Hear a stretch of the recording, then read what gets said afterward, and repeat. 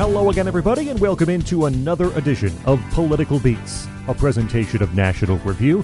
Find us on Twitter at political_beats. You also can find the show on Facebook. We ask you to subscribe to our feed. Get those new episodes right to you through Apple Podcasts, Google Podcasts, Stitcher, TuneIn, or nationalreview.com.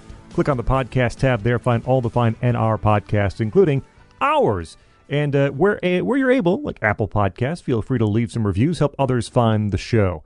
Also, we direct you to our Patreon page, patreon.com/politicalbeats, where you can support us and help the show stay ad-free as it is right now. We have entry-level support there for, a little tip and voting privileges on a few things over time. Mid-level for early access to episodes, and you get them at a higher audio quality. And then the upper-level bestest friend level for early access, the higher audio quality. You get monthly exclusive content episodes. You get remastered episodes. You get special playlists. You get much more at the upper level. That's all at patreon.com/politicalbeats.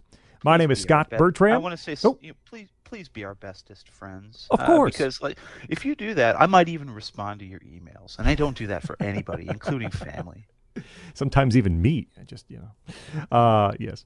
At Scott Bertram on Twitter for me, my tag team partner who has already chipped in and asked you to please join us at the upper level at patreon.com/politicalbeats is Jeff Blair. Jeff, how are you?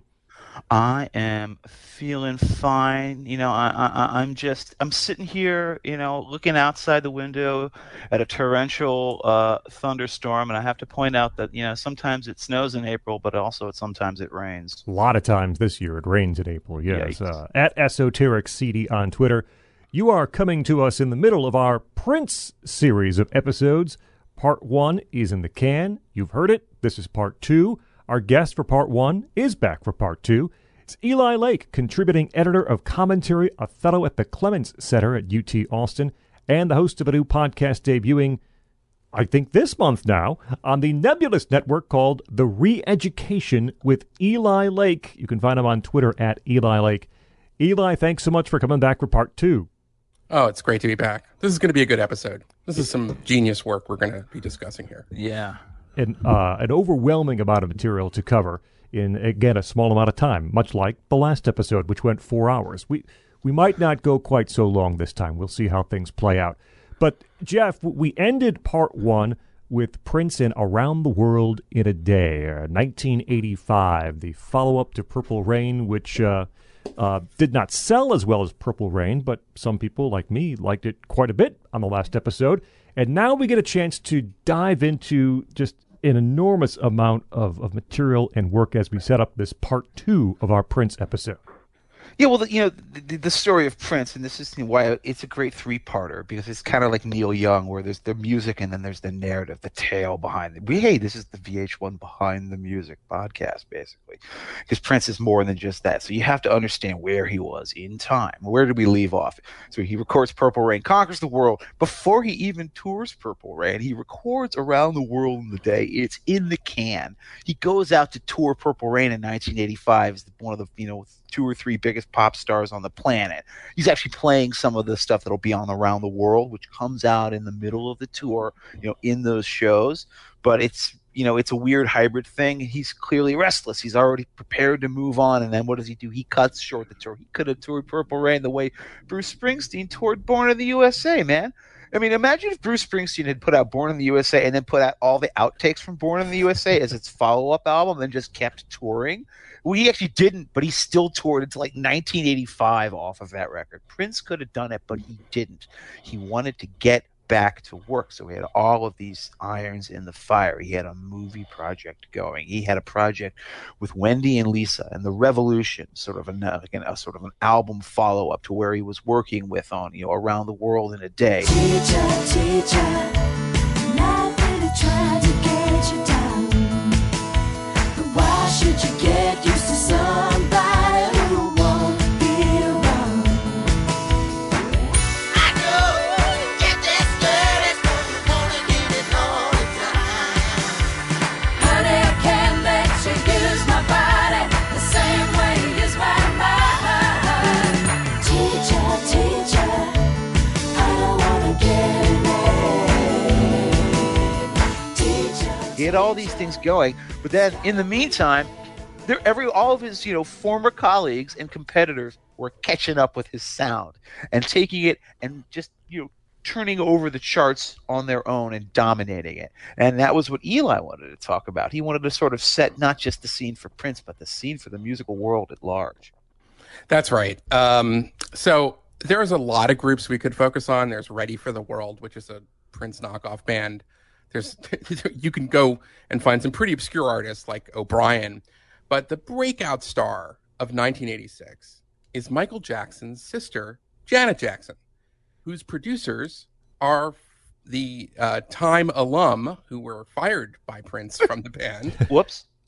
Terry Lewis and Jimmy Jam and Lewis, who, again, we discussed it in the first episode, but these guys helped define the sound of the 80s along with Prince. The best revenge is living well. I mean, you talk about it's like, hey, you fired us.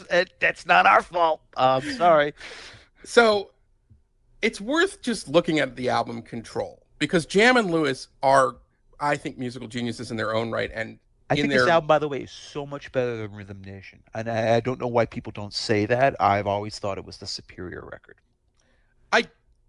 People can debate it. I love Control. I think it's a great record, but it's also a Prince record. Let's be real. It is That's probably why I like it more. Yeah, exactly. It is a Prince record. So Jam and Lewis will evolve, and they will have they will continue to innovate. But in 1986, Janet Jackson puts out a Prince record, and in some ways, it's like a better Prince record than the ones she's sort of copying. And I'm thinking specifically of the song Nasty, which is clearly a reference to Nasty Girls by Vanity Six. But the difference is that in Jam and Lewis's hands, Janet Jackson becomes empowered and is not just singing pornographic lyrics that Prince wrote for Vanity. She's singing about her own agency. That's the whole theme of the album. And I think it's a more effective song. And, I don't want to accuse Jam and Lewis necessarily of, thievery here, because as Jam and Lewis have said in many subsequent interviews, Prince would often, when he was looking for some sort of inspiration, kind of go out and start jamming with the Time when they were in the group. Mm-hmm. And after a while, Jam and Lewis say this explicitly, they would avoid these jam sessions because they believed that Prince was stealing all of their ideas and then taking credit for them. So they sort of talk about it like he would come to, a rehearsal or something. They would be playing Jelly Bean and everybody like that. And then all of a sudden they realized they had to go to lunch. They didn't want to because Prince was, listening in on their licks. Yeah. Yeah. He took credit. He was a cadger. He was shameless about it. Yeah. Absolutely. He should have credited Andre Simone for Do Me Baby. We'll find in this episode. He reminds me of Jagger and Richards, frankly. It would just be like, sorry, McTaylor. It's a Jagger Richards outfit here. There are no outsiders. Nobody else is allowed to play. And that is the way that Prince kind of approached songwriting too. So when a lot of people were listening to Nasty or the song Control or something like that, and Jam and Lewis would say, "Oh, really? You think we're stealing from Prince?" Well, I have to tell you, Prince originally stole from us.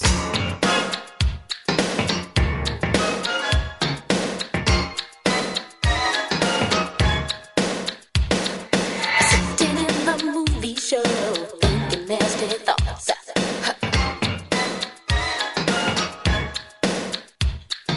I better be a gentleman, or you turn me off. That's right. Let me tell it, nasty boys. I don't mean anything.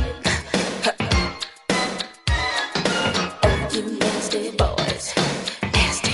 So, listen, I think the real answer here is that obviously the first three records for Prince, For You, Prince, and Dirty Mind are like Prince-only affairs for the most part. But then he starts collaborating far more with his band. And you really have to look at it as Prince is the lead artist. He's the visionary, but he's working with other great musicians who deserve some of the credit for, all of these records after 1999, really, and specifically I'm thinking of what we're talking about soon is Parade. So I just want to say, so the sound of 85, 86 is Prince is everywhere. And that to me settles the debate of Michael versus Prince, because, you know, Michael's sister made a Prince record. And even though Michael would end up selling far more records with his follow-up to Thriller, Bad, in 1987, than anything Prince does, Michael's kind of not the influential trendsetter. He's not on a kind of the cutting edge of the culture the way that Prince is in this decade, and particularly this period.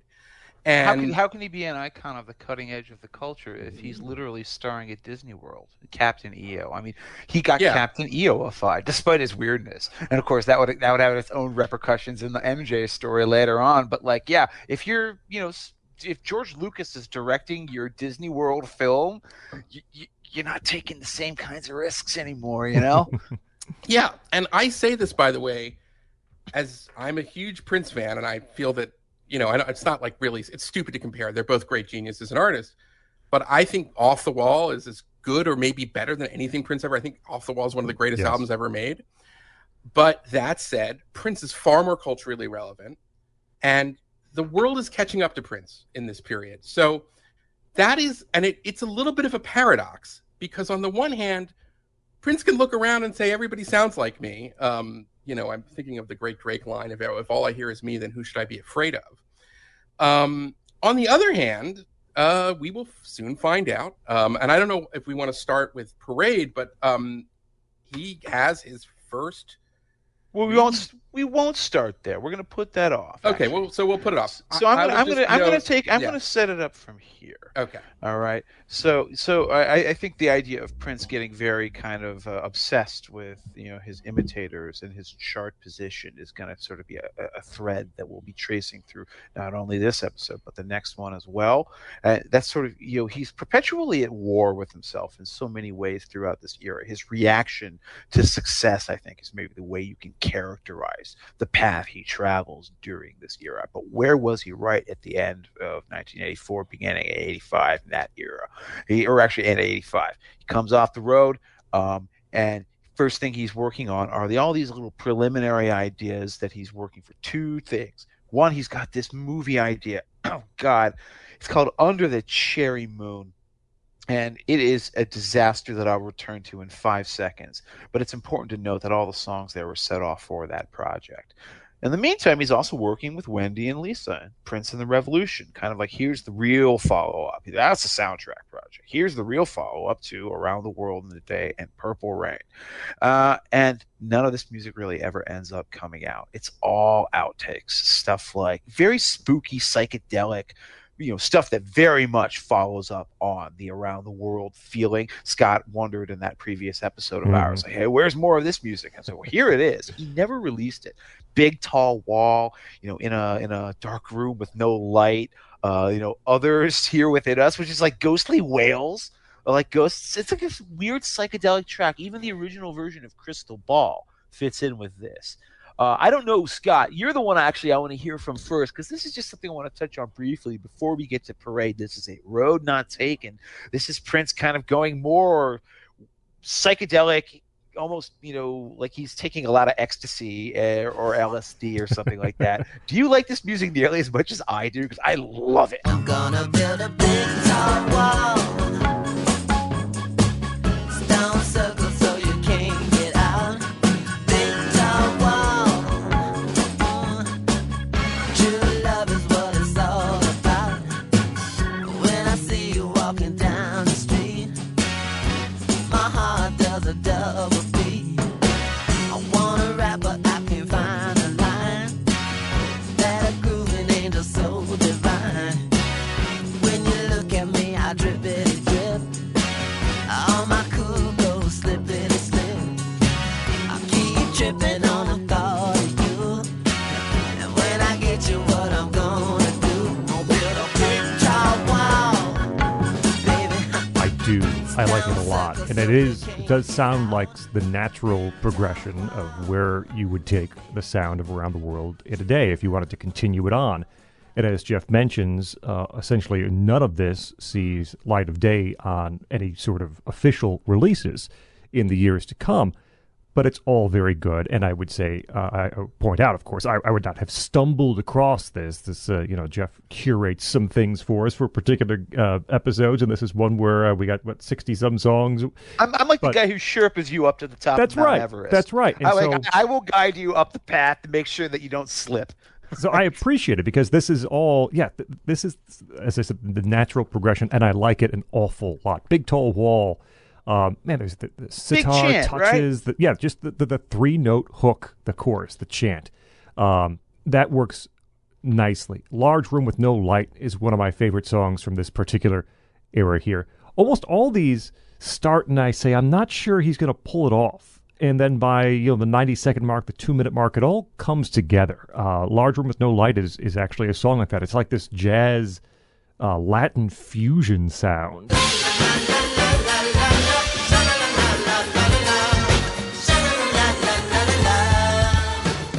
Did you ever feel the life was like looking for a penny in a large room with no light?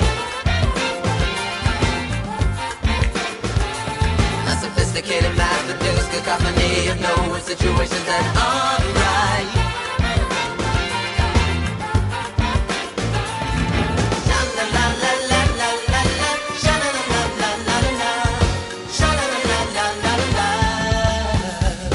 Every time I wake up, there's another motherfucker talking crazy stuff in your face. You only get the kind of people that open their mouth just to swap feet. Welcome to the rat race. And a wonderful... Such diverse music. There's no like all this stuff. Like you could assemble a great album from it. There's no single, and it's just him off the wall everywhere. Rubber Room. It's like a great lost era of his music. Power Fantastic fits in here too, right? And that, Oh my gosh, that big jazz blow at the beginning of it. Wow. where there's horns and flute and piano and these brushed drums, and that's the first 90 seconds, almost 2 minutes before Lisa plays the piano figure that starts the real song.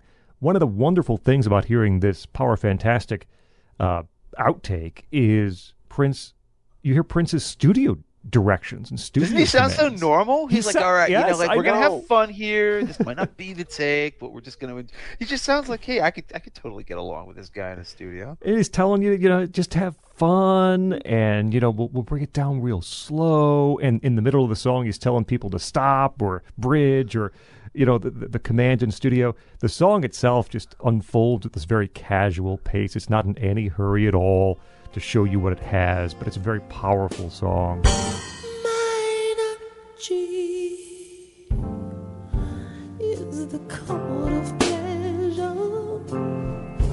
It played 11 measures. See fire, but you're as cool as ice.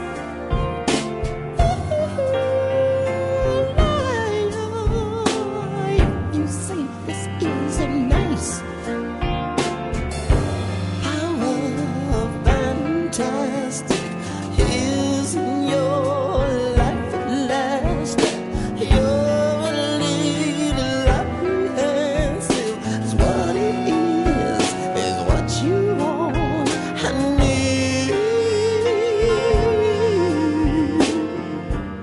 I like that instrumental, Alexa de Paris, or de Paris, I'm not sure. If Prince is being pretentious, it's Alexa de Paris. Right. That's one, if you played it for me, I wouldn't guess at 1,000 years it was Prince. And not Sounds like a because... Smiths instrumental, frankly. Yeah. Yeah, it's not because it's kind of strange and out there, and it's not because it's some sort of like Joe Satriani sort of, pyrotechnic guitar. It's just, I don't recall him doing a whole lot of stuff in this vein, but it's so nice. No, instrumental, no lyrics, obviously, but it's such a nice song. All of these songs, and there's 12, 13 that you point out from this Dream Factory era. Most all, the Teacher is another one that really benefits With a little from having, harpsichord, right? yes, Yeah. having Wendy and Lisa involved and that lightness that they bring to his music. It's a wonderful little era that, again, didn't see the light of day until the giant 65 cut expanded Sound of the Times edition. Right, exactly. I mean, the fans have known about this stuff for a long time, and because Prince fans are like very obsessive compulsive, like arranging things by recording date. Like we've known how to like piece it all together for a while, but in general, yeah, it was only officially released just like a year and a half ago or something like that. Eli, do you have any thoughts about this stuff before we get to talking about, well, Parade? Well, I just want to highlight Dream Factory, which Well, no. We're going to talk about that when we talk okay. after Parade. Yeah, because Okay, this is my it's bad. really hard to sequence all of this stuff. Dream Factory will come after Parade. Okay, for well us. then I don't. Okay, so it's this is an outtake, which was not mentioned, and I thought you'd mentioned it, but it's hard to say whether it's both a Purple Rain and a Sign of the Time. But I love the song "Love and Sex" with the Sheila E. vocals. I didn't include it on that little curated set that I sent to everyone, but it is great. Yeah. So that one I recommend, but all of the ones that you recommended are great. And I agree with your are we talking? We're not talking about Crystal Ball yet, right? So Well, no, Oh, but okay. what you can do after you're done with this though is I think that you're perfectly positioned to explain what happened with Parade and Under the Cherry Moon. yes, yeah, no, I want to. I would just say, I think you make this point about Crystal Ball. It's better as a 3.5 minute song than it is as a 12-minute, massive. And a lot of times I like the longer Prince stuff. Well, he does extra things here. There are strings that he adds here that make it Yes. so much richer, and that's what's different. In your name we pray. Brother, my babe. Ever had a crystal ball?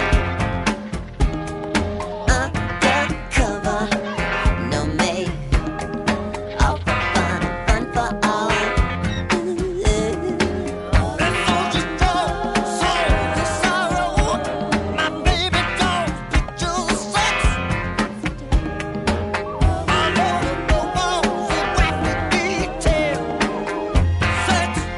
Everybody said now expert lover, my baby. Ever had a crystal ball? Under. It's true. And he's working again. Well, we'll talk about this with Parade. He's working with Claire Fisher, the great arranger, who becomes an important collaborator in this period. And again, I mean, like we are in just such a creative gold mine for Prince that he's like recording every single day. So, Eli, why does he continue to make these regrettable creative decisions? That's Okay. what I want to know. How does he have such incredible creative fertility, as we're going to just constantly talk about here, and yet he does Under the Cherry Moon? I want to live life to the ultimate high. Maybe I'll die young, like heroes die. Maybe I'll kiss you some wild, special way. If nobody kills me or thrills me soon, I'll die in your arms under the cherry moon.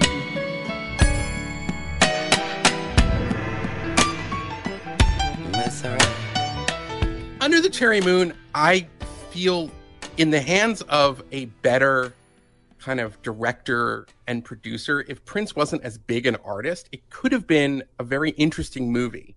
Prince kind of falls in love with Paris in this period.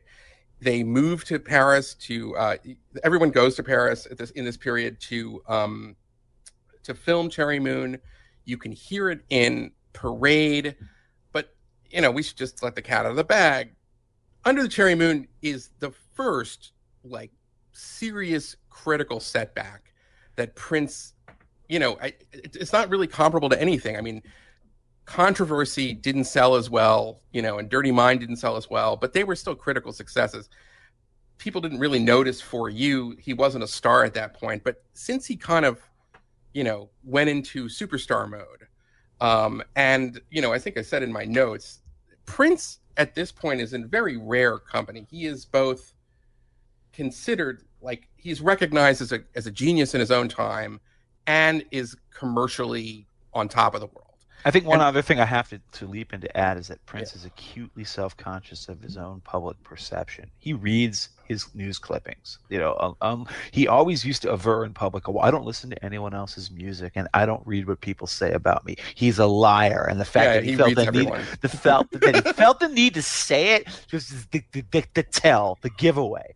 All right, he's acutely aware of where he thinks he ranks or where others think he ranks in the quote pantheon. Is Bruce up or MJ up or am I down Madonna? Like, he cares about that. But he's also comparing himself. He's also comparing himself to the past generations. Yes, he's constantly comparing himself to James Brown and Sly Stone. And he had, up until that point, nobody had ever written a review about him that was like, well, he's losing the plot. People are like, I don't know if I like Around the World as much as Purple Rain or 1999, but that's interesting. And then once Under the Cherry Moon comes out, people are like, okay, listen, you are disappearing up your own posterior. Yes, and Under the Cherry Moon is Prince's fault entirely because, maybe this is a good time to talk about the relationship with the end of the relationship with Susanna Melvoin, because she thinks he proposes to her. He disagrees. He gives her a ring. She travels with him to Paris to make this movie. And this is important because Susanna Melvoin is the twin sister of Wendy Melvoin, his guitar player, who is the lover of Wendy Coleman, his synth player. The emphasis here has to be, by the way, on twin. So so Wendy's got to be thinking, like, does he look at me and like every time she's playing and they're singing these songs? It has to be an odd dynamic. It's a bad dynamic, but it's made worse because Prince is such a dog. He's such a misogynist. Like, he has this side of him where he treats women like crap, and he sends Susanna home, tells her to redecorate their mansion. They're going to live together, and then proceeds to have an affair with the star they've chosen for Under Cherry Moon. By the way, who is Kristen Scott Thomas? Yes, so it's like actress from The English Patient, right? And then he also, has like various like playmates who he knows fly into Paris for it's all this stuff. And obviously, Wendy and Lisa see all this. That's got to kind of alienate them, and they say so, I think, in later interviews. And then I find this story is hilarious because nobody understands Under Cherry Moon. Prince is doing like script rewrites. It's basically, even though he's not the director, he is the director. It's his vision. It's his failure. Nobody understands the movie. And then there's this great promotion for Under Cherry Moon because he's still a super duper star. And MTV and Warner's decides that one lucky fan is going to get a date with Prince in their hometown, and their hometown will be where we'll have the premiere of Under the Cherry Moon. So that turned out to be Sheridan, Wyoming. And needless to say, all the people, so Prince flies like 2 Lear jets full of celebrities and other artist friends of his to this tiny town in Wyoming. They all end up partying at like this dinky Holiday Inn. And this kind of confused fan, he goes with the fan to the movie. It's like this whole televised event. You can all watch the stuff on YouTube. But it's like a perfect metaphor because the whole thing is just such a cluster F, in the sense that, they hadn't really thought this through. And it's like he brought Paisley Park and Hollywood to this small little town. Nobody understood the damn movie, and it flopped. It didn't sell. It got savage reviews. So this is a huge, it's the first real setbacks that he's had at the moment when his sound is everywhere. And in the meantime, Parade, the album that is the soundtrack to Under a Cherry Moon, is one of his finest albums ever.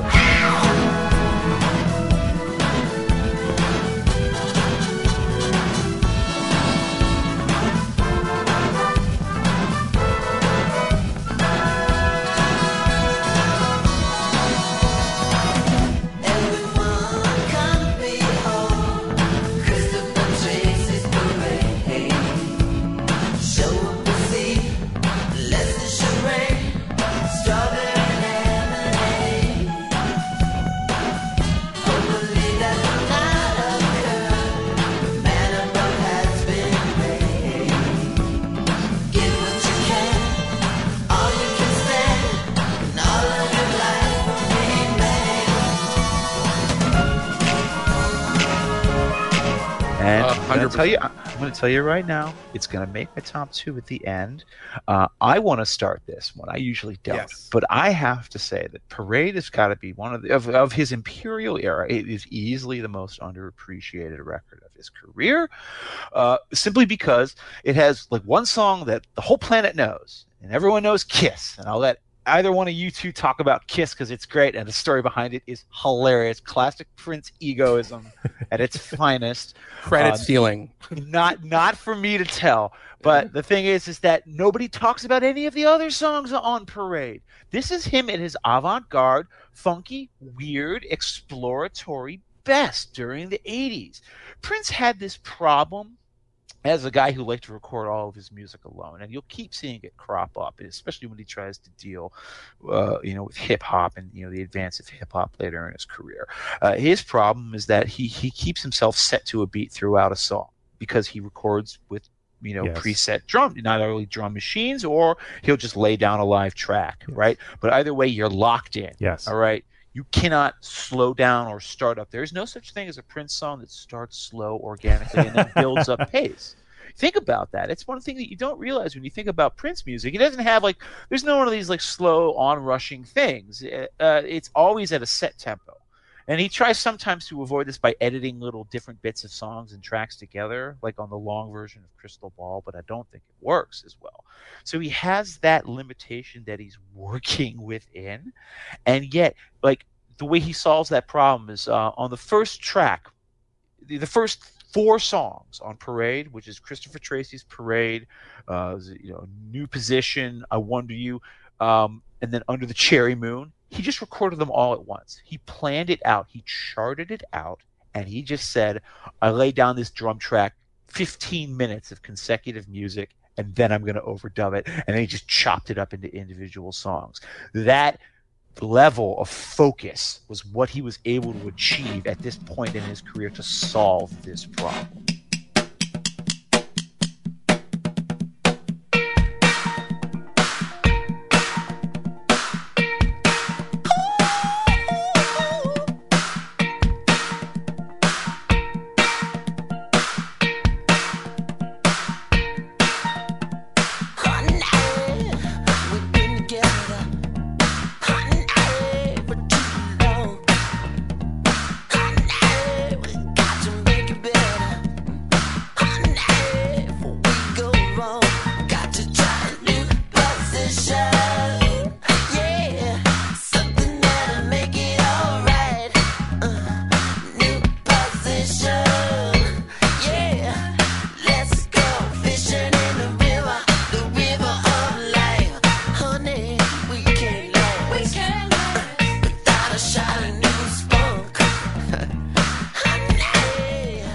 Get on Parade is just a huge amount of wild experimentation with drums, with synthesizers, with different sorts of keyboards. Wendy and Lisa contribute more to this than any other record in Prince's career, and I think that's something that Eli is going to want to talk about and I think appropriately focus on, is that this is one of Prince's greatest records. This is also one of Prince's most truly collaborative records.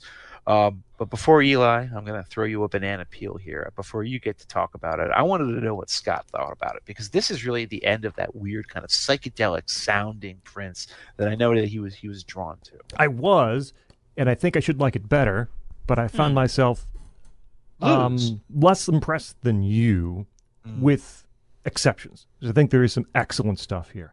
There's a bright sound to the album. It does have some of the around the world feel to it. The way I said it has some of that feel, but I think less of the charm of Around the World in a Day. It will grow on you, I guarantee you, because maybe that was the way I first reacted to it as well. Yeah, and again, I'm the new guy here. It may take a few more spins for it to soak in, but actually, the second time I went back is when I realized I probably didn't like it as much as some of the other work from this particular era and around, the Dream Factory era too. There are a few things here. Look, I'll talk about Kiss, because Kiss has always really left me in wonder, because even when it was a hit, this was a number 1 song off of Parade.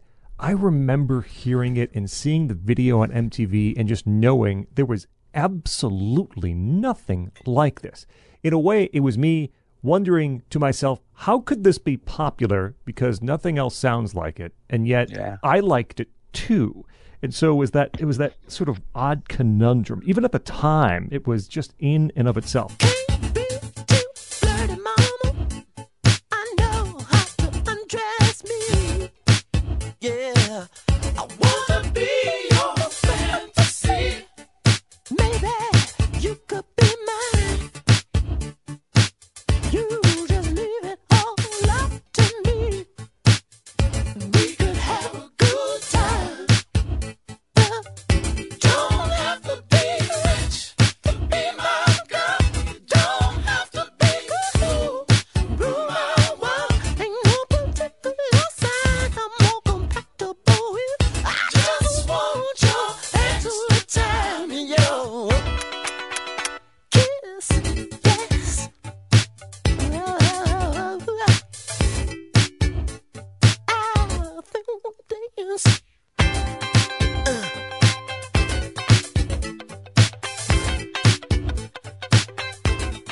Well, that was a miracle of Prince, wasn't it? That he was so bizarre, and yet he kind of still slotted in among all the other like random like Van Halen hits with Yeah. Sammy Hagar. Yeah. You know?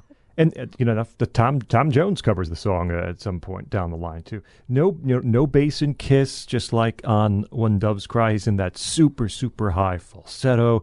And of course, what's important about Kiss is as much what it leaves out as what is left in. The silence, the space, the way the space moves the song. I mean, the silences move the song forward. It's truly an incredible piece of arrangement. And, the story, I'll shorten it and you guys can correct me. The story, the background of Kiss is a song that Prince did and handed off to one of his guys. It was His in a band protégés, called yeah. Maserati.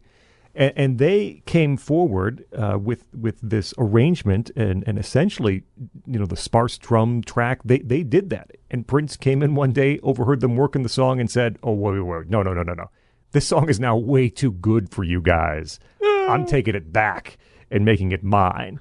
And there is some consternation about how much, credit should have been given on the songwriting to the Maserati guys, how much they changed the original Prince tune.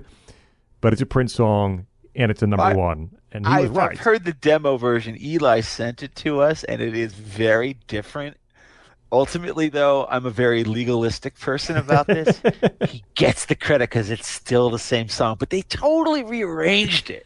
They totally improved the arrangement, and it is like one of those Prince is a dog. Eli also pointed out, earlier that he said that Prince is a bit of a dog. Well, more than a bit of a dog lyrically. But I'll never forget my favorite single insult. I don't want to sound sexist, but it's really funny when he says to a woman, "Act your age, not your shoe size," which is it's just wonderful. What a wonderful line. Women like girls rule my world. I said they rule my world.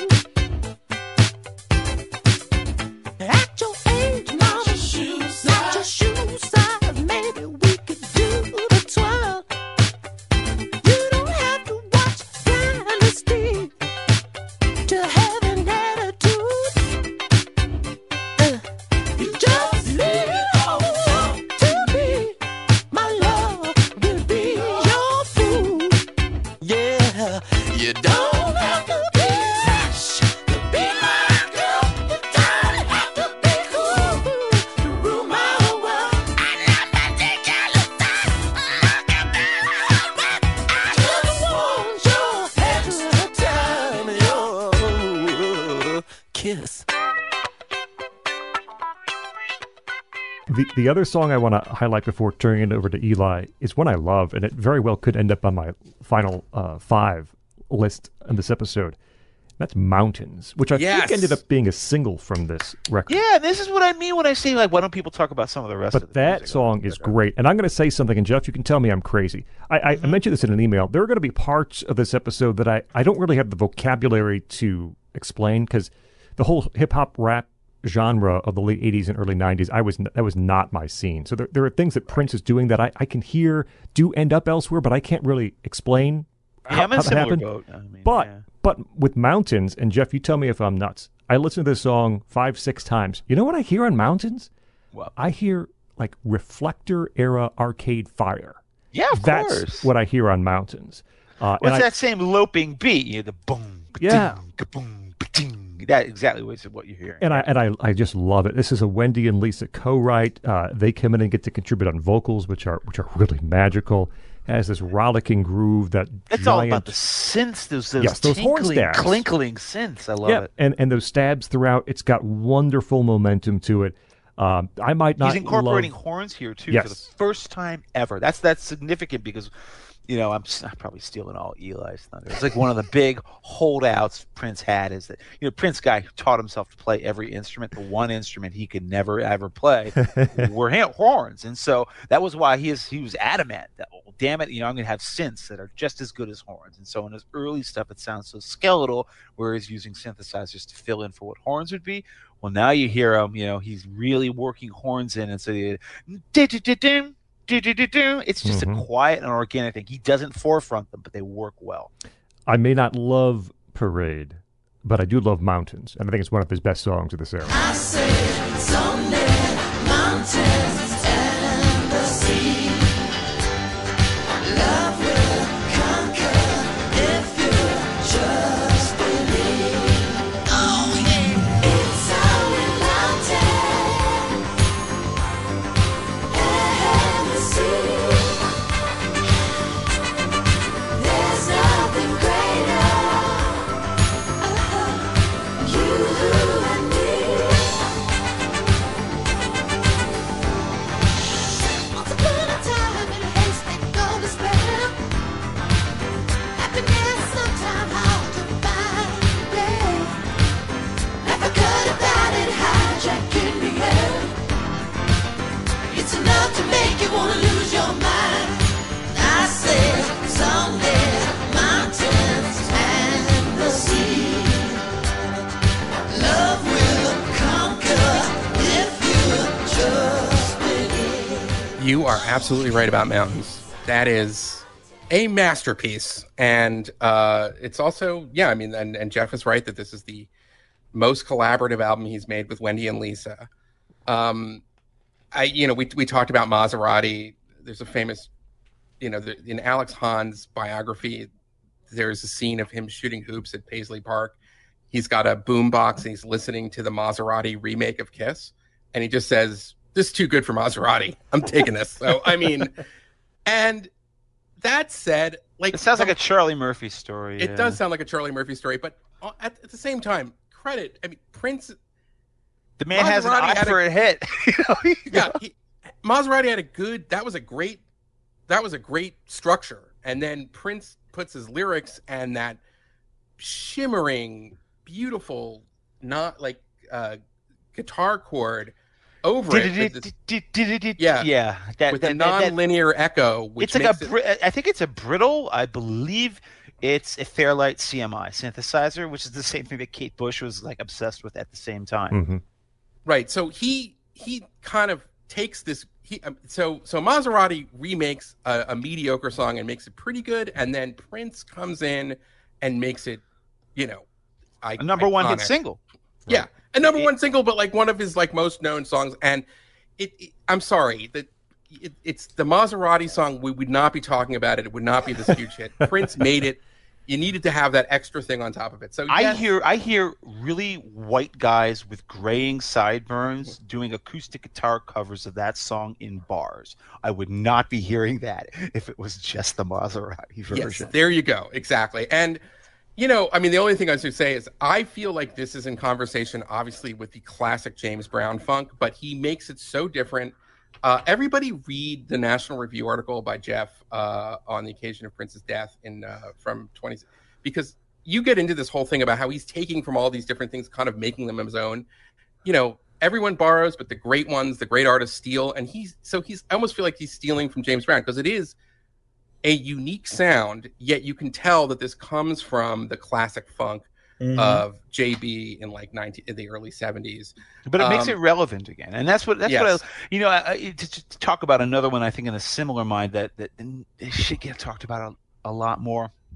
I love Another Lover Hole in Your Oh Head. hell yeah! That's like the moody, like It is that moody, dark kind of aggressive funk, but tight. You need another lover, like I need Yeah. a hole in your head. That is a great melody. It's a great chorus, great hook. I give my love, I give my life, I give my body and my life. We were inseparable, I guess I gave you all of my time. Now you bleed insanity and you don't even know the score. Why can't you learn to play the game, baby? Don't you know that you need more? You need another lover, like you need a hole in your head. Baby, baby, you know there ain't no other that can do the duty in your bed. Yeah. And you know, it's like I feel like sometimes people now retrospectively assess Prince like, did it make the greatest hits? Because there's so many albums. Where do you start? Every one of these records that we'll be talking about has just little gems just hiding away. Yeah, Mountains should be on the greatest hits. It's I compare Mountains in a sense to Why You Want to Treat Me So Bad. It's like that was such a great single. Why didn't it do better on the charts? And I love the end of Mountains where it gets into this kind of like really jazzy chords. And you hear that popping bass solo reminding me a little bit of I'm Yours. I can't say enough about Mountains, but let's talk about the elephant in the room, the great Sometimes It Snows in April. Hey, do you think that's just like somebody selling ice to Eskimos? You know? That's right. So I didn't know about this critic who apparently like loves Prince but thinks that this is kind of a BS song. This is one of Prince's. This is making my top 5 at the end. Full disclosure, me too. So Michelangelo Matos, who I actually really like his writing, he writes very well on Prince. He called Sometimes It Snows in April melodramatic bullshit, which Prince sells like it's ice to penguins. There it is. I thought it was Eskimos, right? Right. Or now, I mean, no, it's a brilliant song. It's one of his best songs. It's one of the best songs ever written about death and loss. In my view, it's up there with In My Life by the Beatles. And, you know, this was not a hit. It was not a single, but after he died, it kind of took on, obviously, a new meaning because he died on the same day in 2016 that he recorded this way back in 85. You know, make of that what you will. I will only say one more thing about it because it's gorgeous. The music speaks for itself. The thing that you hear on Parade is the demo. And if you listen closely, you can hear like the chair squeaking. And it's just Wendy on acoustic guitar, Lisa on acoustic piano, and Prince singing. Originally, they wanted Claire Fisher to provide the orchestration behind it. That demo was so moving and so raw and so honest that they decided to keep it as is. And what you're hearing is that, and then it's timeless. Sometimes it snows in April. Sometimes I feel so bad. Sometimes I wish that life was never ending. But all good things they say never last. And of course, they were right to do so. I mean, Absolutely, they were right to do so. It's just, I mean, and again, my theory here is that Prince needed Wendy and Lisa and Susanna to get him to this place where he could kind of express that emotional vulnerability. He was able to express feelings of heartbreak and lust before. He was always a musical genius. But to kind of get to this place where he could really sing this compelling about death, even though the song is about, you know, the plot line of a bad movie, it's universal because everybody can listen to that and remember someone in their life who they loved, who died, who's no longer with us. My 100% accurate theory, Eli, is simply this: that if he had not begun the song with the lyric "Christopher Tracy," And if Yeah. you just like say, some dude somewhere, I don't know, then people wouldn't judge it that way because the people wouldn't associate it with this film specifically and this character who means nothing and is nonsense. But yeah, the song is universally applicable. I mean, it's one of his greatest tunes. That takes us to thank God you have your Mount Everest-like Sherpa to help you along with this, because this is probably one of the most confused eras of Prince's entire career. Thankfully, has a big reward at the end of it, folks. In fact, it has two big rewards, one of which you're probably not even aware of. After Parade comes out and flops, or rather, Under the Cherry Moon comes out, and the movie flops. Parade, though, doesn't sell that much either. It sells less than Around the World sold, and of course Around the World sold less than Purple Rain sold. The trajectory here is clear. Prince is not thrilled. He's also now at this point fighting with Wendy and Lisa. There's a lot of creative disputes. They tour Parade. It's a great tour. It's a fantastic show. I mean, I think Eli would argue that it's probably Prince's best live era. I think he's not wrong. I mean, there's just a lot of jazz on stage, but man, they're basically Wendy and Lisa want more credit and creative control than they're ever going to be given with Prince, and so they're gone and they duck They're out. famously pushed to the back of the stage. Yeah, but so And the dancers are front, can come up front, and they're like, "Are you kidding me? No, we wrote half of this music. We are not going to be sidelighted like that." So they quit, and of course, that means that the working version of an album Prince had already been assembling, and that parallel track to Parade that I discussed before suddenly gets revised. This has been a thing he had tentatively called Dream Factory. Dream Factory. It opens and closes with songs about dreams. And there's a lot of little dream interstitials and very kind of gets at the kind of weird, haunted and unsettled place that Prince psychologically must have been at the time.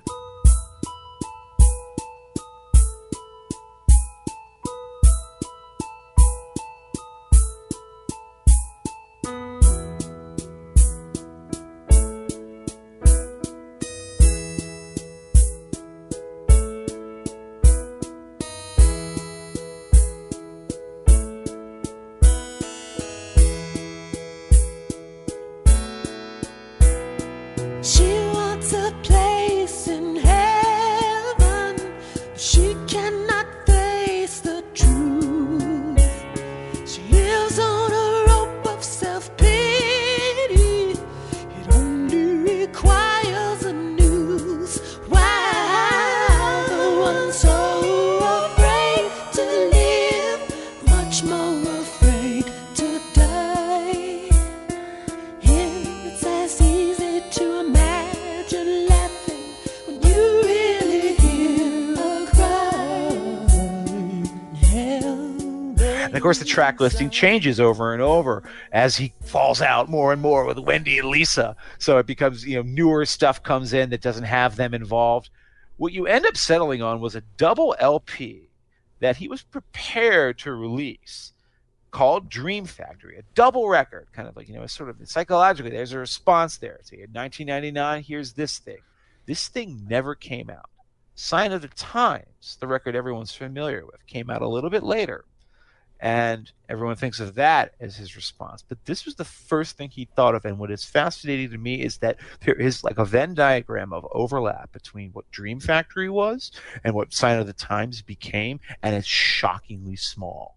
These are both double albums. They share 5 tracks, identical songs. 8 songs identically if you're actually talking about edits and mixes, but only 8. So you have basically entirely different visions of ways Prince could have gone during this era. When we did the run-up to the show, I sent the Dream Factory album to Scott, who's never heard any of this shit, Nope. and Eli, who knows all of it by heart. Because I said, what do you think about this version of what Prince could have done next versus the one that he did?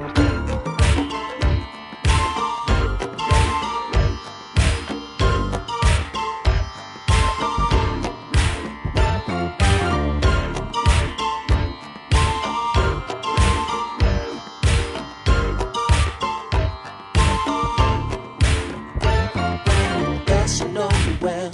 I don't like winter. Seem to get a kick out of doing you cold. Oh, what the hell? You always surrender.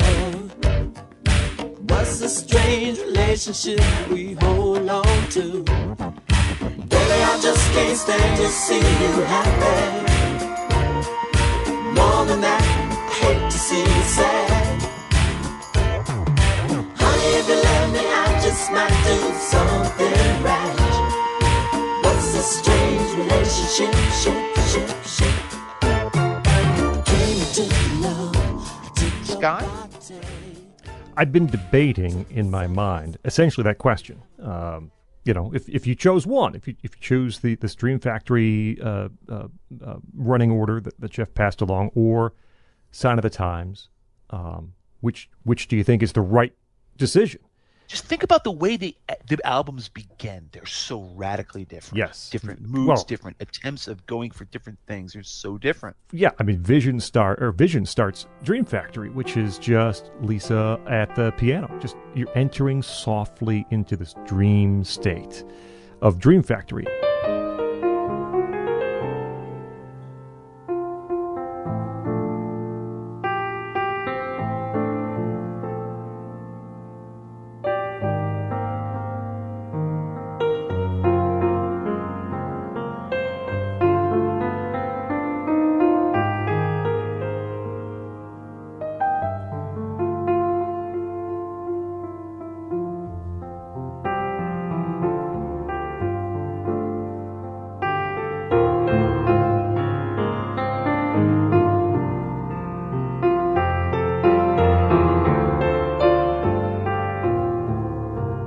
Sign of the Times, which we'll get to in a moment, does not start that way whatsoever. Big Very social different. relevance. Yes. A state of the nation sort of address from Prince starts Sign of the Times. So, very quickly, I'd say, I think in the end, with the record company's suggestion to make it a double LP, not the triple LP, to prune it a bit down to what it is, I think Sign of the Times is a little better.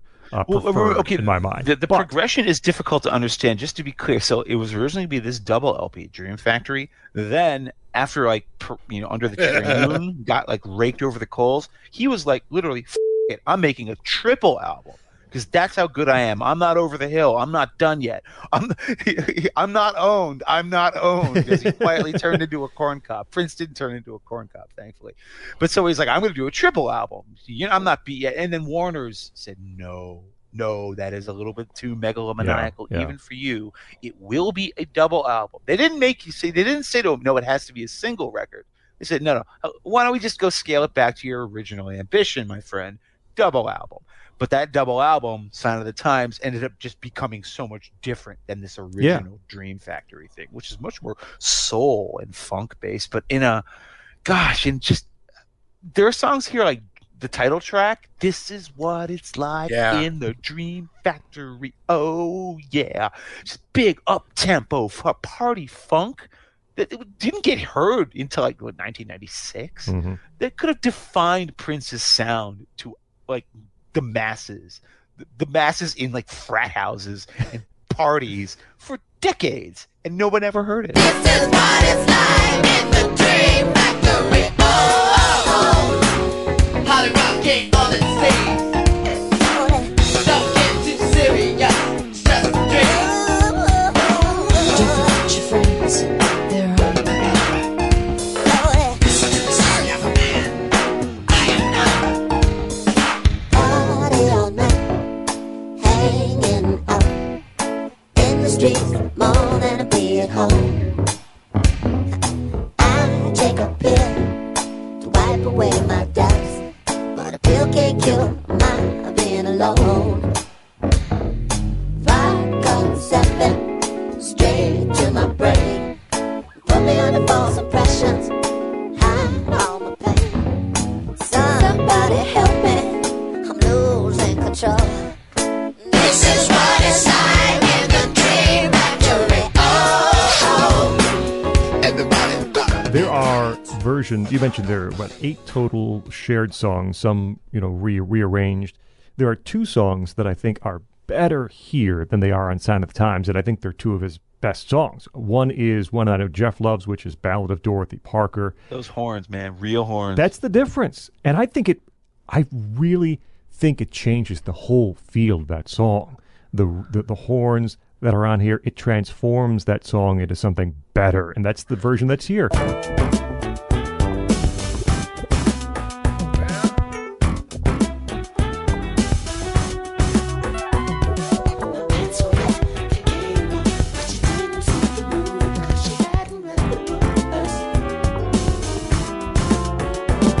Instead, she pretended she was blind. And fiction brought home by witch's curse. Dorothy made me laugh. I felt much better, so I went back to the violin room. Let me tell you what I did. I took another bubble bath with my pants on a fighting star. Next time I do it sooner. This is the end of Dorothy Parker.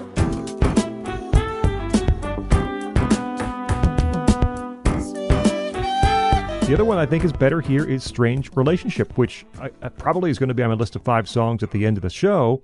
It is- Cure outtakes. It's yeah. from The Head on the Door, 1985. It's very, very good on Sound of the Times, but it's better here. It's All better the here. little sitars and Exotic instrumentation, that lengthy kind of jammy play out. I think it's better here on Dream Factory. And of course, what you have here in places too is the continued work and inspiration and help of Lisa and Wendy, because they still have their songs that end up creeping on to this Dream Factory set list. You've got a song like A Place in Heaven, which is just this very delicate harpsichord piano piece. You want a place in heaven, baby, you're already there. It's that gentleness that they bring that really makes that sort of song. All My Dreams, which I think is the final song on this Dream Factory set list. Again, it's this lengthy, long-form, epic pop that we mentioned on the last episode. Prince has this wonderful attribute that he knows how to take a song and make it interesting for the length of the track. And this is, 7.5 minutes or so.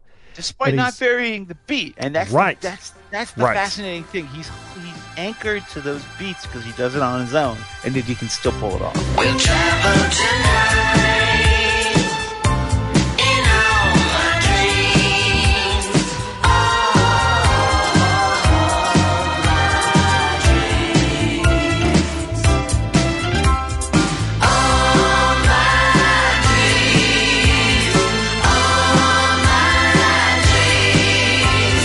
Goodness will guide us if love is inside us. The colors are brighter, the box is much tighter. You know, child's a failure until the blue sailboat sails him away from his dreams. Don't ever lose, don't ever lose. And that ends this Dream Factory set list on a high note too. There are things that are not quite as essential here, like Lost Heart, Last Heart. I think it's nice. I It's like that. it's not essential. And then of course you have songs that are in both places. We'll talk at Sign of the Times, but like It is on here, Yeah, and all Slow that Love stuff, is yeah, on we- here, and they're great songs too. But by and large, the main difference is I think there are a few tracks where I think they're just arranged a bit better, and then you have those tracks that really show you the influence and the input that Wendy and Lisa still were having on his songwriting during the Dream Factory era before you get to Sign of the Times. Movie Star, for example, is this thing that you could just find thrown away on Crystal Ball, but it's just this thing where it's just like, his life as a celebrity. By the way, Crystal Ball is the outtakes. We'll talk piece of- about Okay, it good. in part 3. I'm saying there's two crystal balls. There's a crystal ball as a concept Yeah. for the triple album, and then there's the crystal ball that comes out much later. It's confusing. Indeed, yeah, it is confusing. So, Right. but so there's a song called "Movie Star" on Dream Factory, that where he's talking about like I'm going out and I'm having fun, and he says this little bit of dialogue. Again, you think of Prince as being this weird kind of like bizarre sex god, and it's nice to hear him normal and funny. Let's see, body oil, check. Incense, check. Environmental records, double check. I'm gonna get some serious draws tonight, think I ain't? Let's see, if I tell Gilbert Rome to meet me at 11 and I creep at 10, that'll give me an hour free reign. More draws, more draws. 9:30, getting dressed. I had a couple sips of wine. Boom! I swear to God, my suit was hanging fine. Everybody at the club freaked. When I stepped from a limousine, they said, ooh, it's good to see you. I said, oh, it's good to be seen, you know what I mean? I'll tell you what's good, it's a good thing we live close, cause I almost suffocated in that car. Next time I won't wear so much Paco Rabanne or whatever that's. I wonder if they got potato chips up in this one. Man, this ain't like them house parties we used to go to. That's alright, I'm clean. Tonight. And then the last one I want to mention is Train. Yeah, Because I think yeah. Train is possibly the greatest Prince outtake of all time. He gave this song away to Mavis Staples of the Staples Singers, the matriarch of the Staples singer, a couple years later. And her version of it is excellent because how could it not be? But his version of it is titanic. This is not a minor song. This is an outtake. It's on the 9 CD bonus edition of Sign of the Times now, which makes it as irrelevant as a piece of dirt on my shoe to most people. But it should be one of his major songs, and no one knows about it. It begins with this boom, boom, boom, ominous gospel stomp. Dung, dung, dung, dung, dung, ba-doo, doo, doo, boom. And then it just develops when all these backing vocals come in. You get this gospel chorus at the big, big climax. This is Prince at his greatest, working within those rhythmic limitations that I discussed before, but coming up with something that is transcended, never released. It would have fit in great on Sign of the Times. Why did he not put it there? I don't know. It found a nice home with Mavis, but man, Prince's original is the one to hear. Come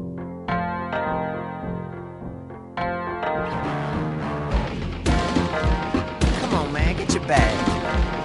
We got to go. Man, tell that girl goodbye. Let's get out of here.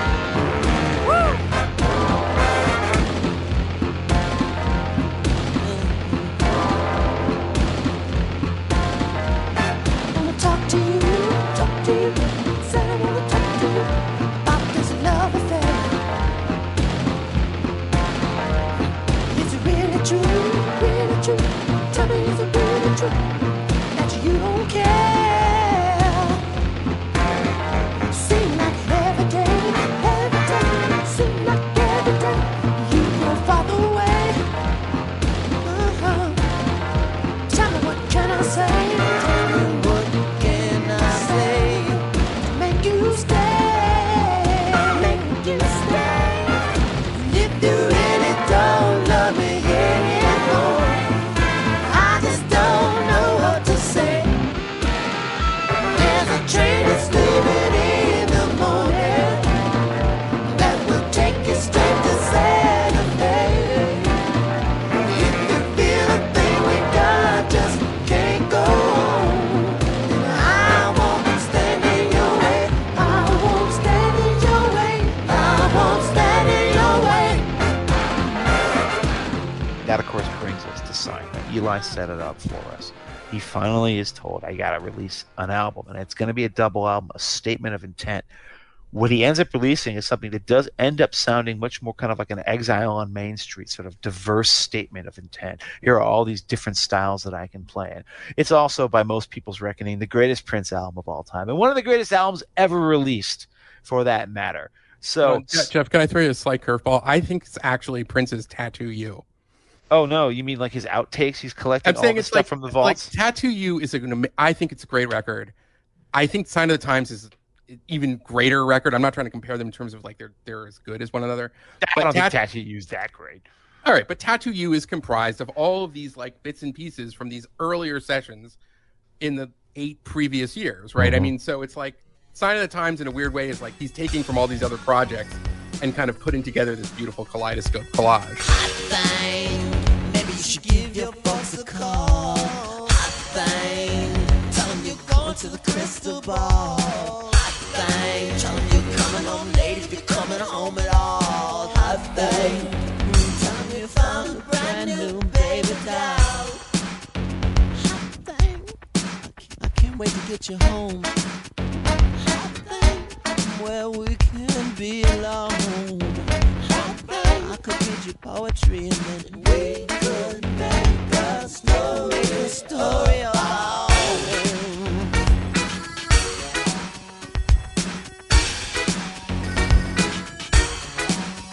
Hot thing.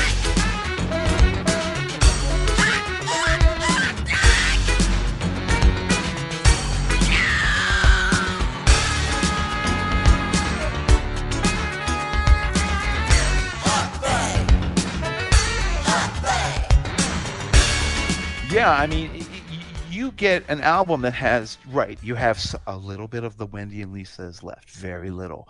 Then you have like all of the stuff he'd been experimenting with throughout 1985, 1986, 1987.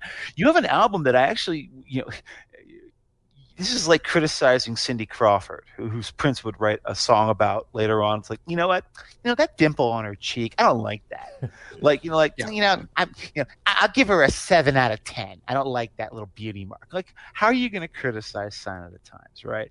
I could level with you, and I probably will, but I'll start by saying that thematically it is so scattered and diffuse because of the way it came together. You had all these different projects that were, scuttled, didn't come to fruition. We haven't even mentioned Camille. Yeah, there was a point throughout this whole period where Prince suddenly discovered the joys of pitch shifting, tune shifting.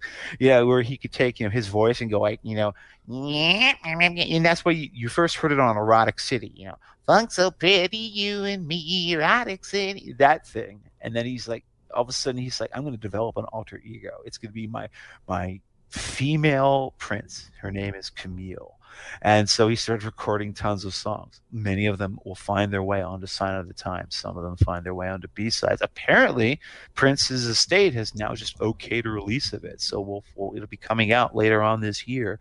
But we will know all the songs on it by this point. I think. Yes, but we all know all the songs. But the point I'm making is you've got like these 4 different projects boiled down to their essences, thrown into a pot with a little bit of broth, called You Got the Look, like the last song you recorded for Here's Another #1 single, buddy. And then you get Sign of the Times. It's a little bit diffuse. But, can I individually criticize a single song on this record? Well, I don't like Adore. That's it. I don't have any other problems with it. I think it's otherwise a great record. Let's make it so. Just like the wind blows. Let's make it last forever. For 100 times wouldn't be enough.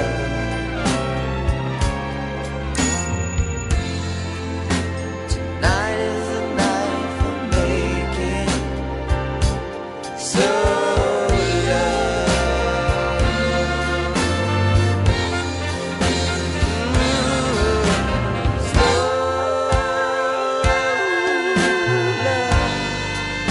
Scott, you start with this.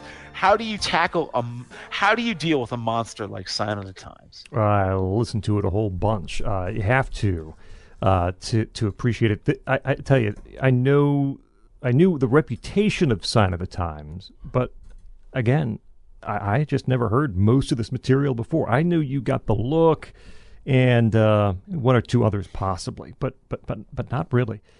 What I come away with from Sign of the Times is, and this is where Jeff stole the point earlier that I was going to make either here or maybe the next album. But yes, something about Prince's music is, it is so locked in because of the way that those drums are programmed, because, like he said, there's nothing that starts slow and gets faster, right? It is all locked into a beat, and he's got to find ways to sort of make things interesting, to sort of to shove things around to make something different, because that rhythm beat's going to stay essentially the same through the whole track. And when I hear Sign of the Times, I hear an artist that's getting a little more insular. And, the way that I think Eli was describing how he, for this frenzy in the middle of the night puts this album together, that sort of makes sense. To me, it does sound like Prince being himself and sort of only putting these songs through his filter, right? In that way, it's a very tight, focused record in terms of the music, the statement he wants to make, even though musically it is all over the map. And boy, there are so many great songs on this record. The first one I mentioned, the Dream Factory starts out with Visions, this very light, dreamy sort of thing, and it's not the case with Sign of the Times, which has this very staccato beat and this rubbery bass, and it's a Marvin Gaye-esque sort of state of the nation. Here's what's happening in the world today.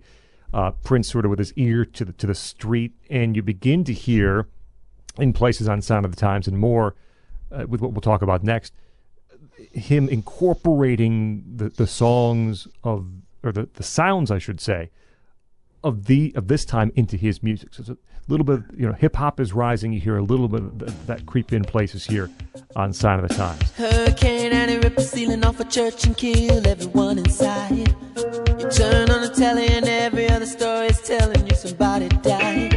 My sister killed her baby cause she couldn't afford to feed it, and was sending people to the moon. In September my cousin tried reefer for the very first time. Now he's doing horse. It's June.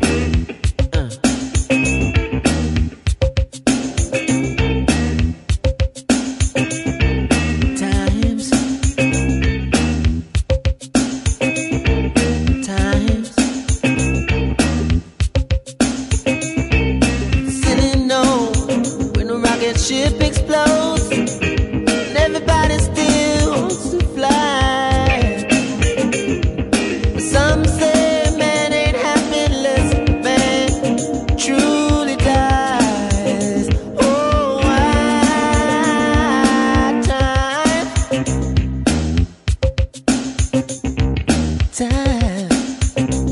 And by the way, I have to just jump in to say that that's such a great point, because you can hear him. Again, I come back to this, him reacting to the sounds and to the challenges of his era and on so many of these songs. So, like, he was always mysterious. He never liked to talk about his process for obvious reasons, have the mystique. But if you know the recording dates of these songs, you actually hear him, like, listening what's in the charts. I Could Never Take the Place of Your Man, big pop hit. Remember, it was a song from 1979. We talked about it back on the first episode. He pulled it out of the vaults in like November of '86. Why? Because he's like, I need a pop hit. I want to have a big pop hit. And he said, no, I'm not going to use that version. I'll just re-record it again. Then later on with You Got the Look, where he literally, like, some woman who he was like trying to impress was like, I don't like your pop music. He's like, I could record a hit. I could record a hit that would be number one on the charts right now. And he recorded it just to see if she would say she didn't like it, even as she said she still didn't like Prince music, even as she liked that song. So, like, it's hilarious to realize some of these classic songs are just him, like, responding to, like, being pricked by, like, what's going on around him, and saying, I can do you better than you. I can do that. He has such a stubborn pride in his music. Sorry. It is a song that's carried over from the Dream Factory. God, it's tracks, and that's one of his very best. Boy, just a wail, a long wail. Yeah, and lyrically, it is exactly what you think it is. It's sex, because everything with Prince kind of revolves around that topic. Sex to orchestra hits. Yes, so those synth stabs. I think about it all the time. I want to do it all the time. This obsession is overtaking his life, right? And the just insistent drums. It's one of those songs. It harkens back to 1999, where the sex songs got weird and creepy. Yeah. Like he's like actually like he's like burning in hell because of his obsession with it. I wanna do it, baby, all the time. All right. Yeah. 'Cause when we do it, girl, it's so divine. All right. I wanna do it, baby, all the time. All right. Yeah. When we do it, girl, it's so divine. All right. All right. I wanna do you, baby, all the time. All right. Because when we do it, girl, it's so divine. All right. Think about it. Think about it, baby. All the time. All the time. Walking on your mind. It's so good. Must be a crime.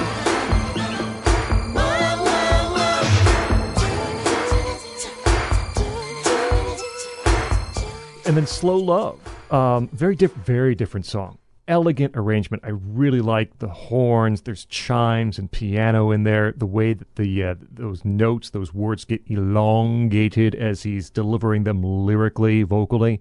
Slow Love. Starfish and Coffee is one that grew on me a lot over the course of listening to Sign of the Times, because it does have that Lisa and Wendy lightness that is not everywhere on this album and really wouldn't appear for a while in terms He of couldn't get rid What of do- that song. Right. Like that song was like he was on the outs with them, but he didn't want to like give them that. But man, that song is just too good to lose. It so is. It stays. It It's just like is. the beautiful little hoppy piano. It's a very David Bowie like piano tune. Cynthia wore the prettiest dress with different color socks.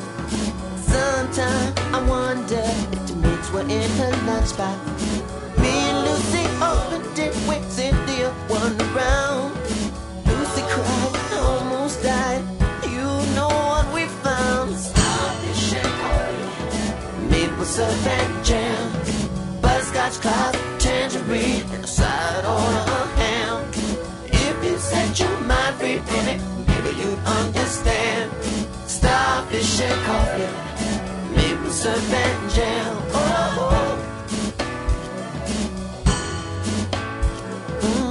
Strength Relationship is here. It's one of his meanest, cruelest songs, taking pleasure in treating someone bad. I don't like the winter, but I do get a kick out of Doing You Cold. Can't stand to see you happy. More than that, I hate to see you sad. I took your love, I took your body, I took your self-respect, and all set to this just wonderful piece of music. And again, I do like it a little bit more from the Dream Factory the settings, because there's a little bit more elaborate instrumentation on that version. What else? You got The Look. I would Is be the single the interested, number one Scott, song? if you didn't mind me prompting you. Yes, prompt me. I'd be interested in your take on If I Was Your Girlfriend, because that's got to be, for my mind, the weirdest song on this album. You know, and weird maybe- on like 6 different levels. Sugar, do you know what I'm saying to you this evening?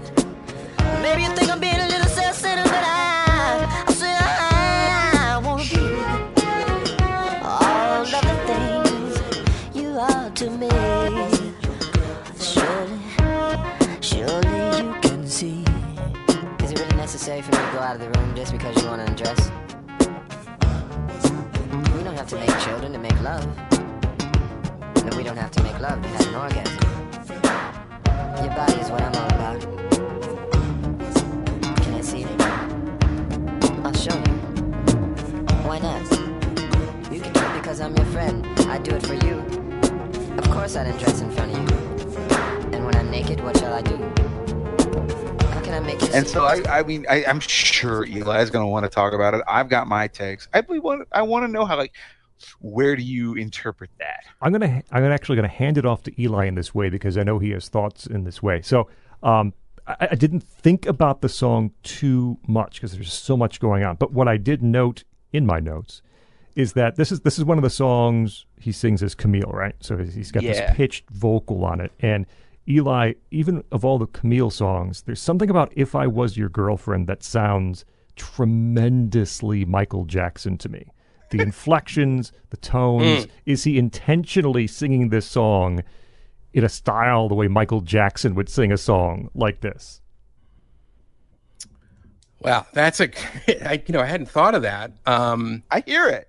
I can hear it. Yeah, I mean, That like the way he just opens it up, right? Yeah. I mean, If I Was Your Girlfriend is in some ways inventing. It's both funk and kind of like this almost sly, intimate.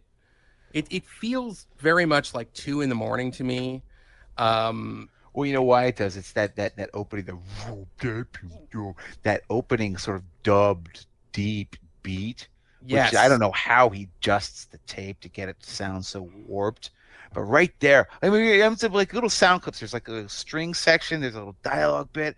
You know, what's going on? This is kind of Dream Factory-esque in that way. It sounds like it's a dream. And then all of a sudden, that almost sort of signals to you that, okay, I'm in an unreal place here. So it's If I Was Your Girlfriend. And that's how I enter the world of this weird-ass song.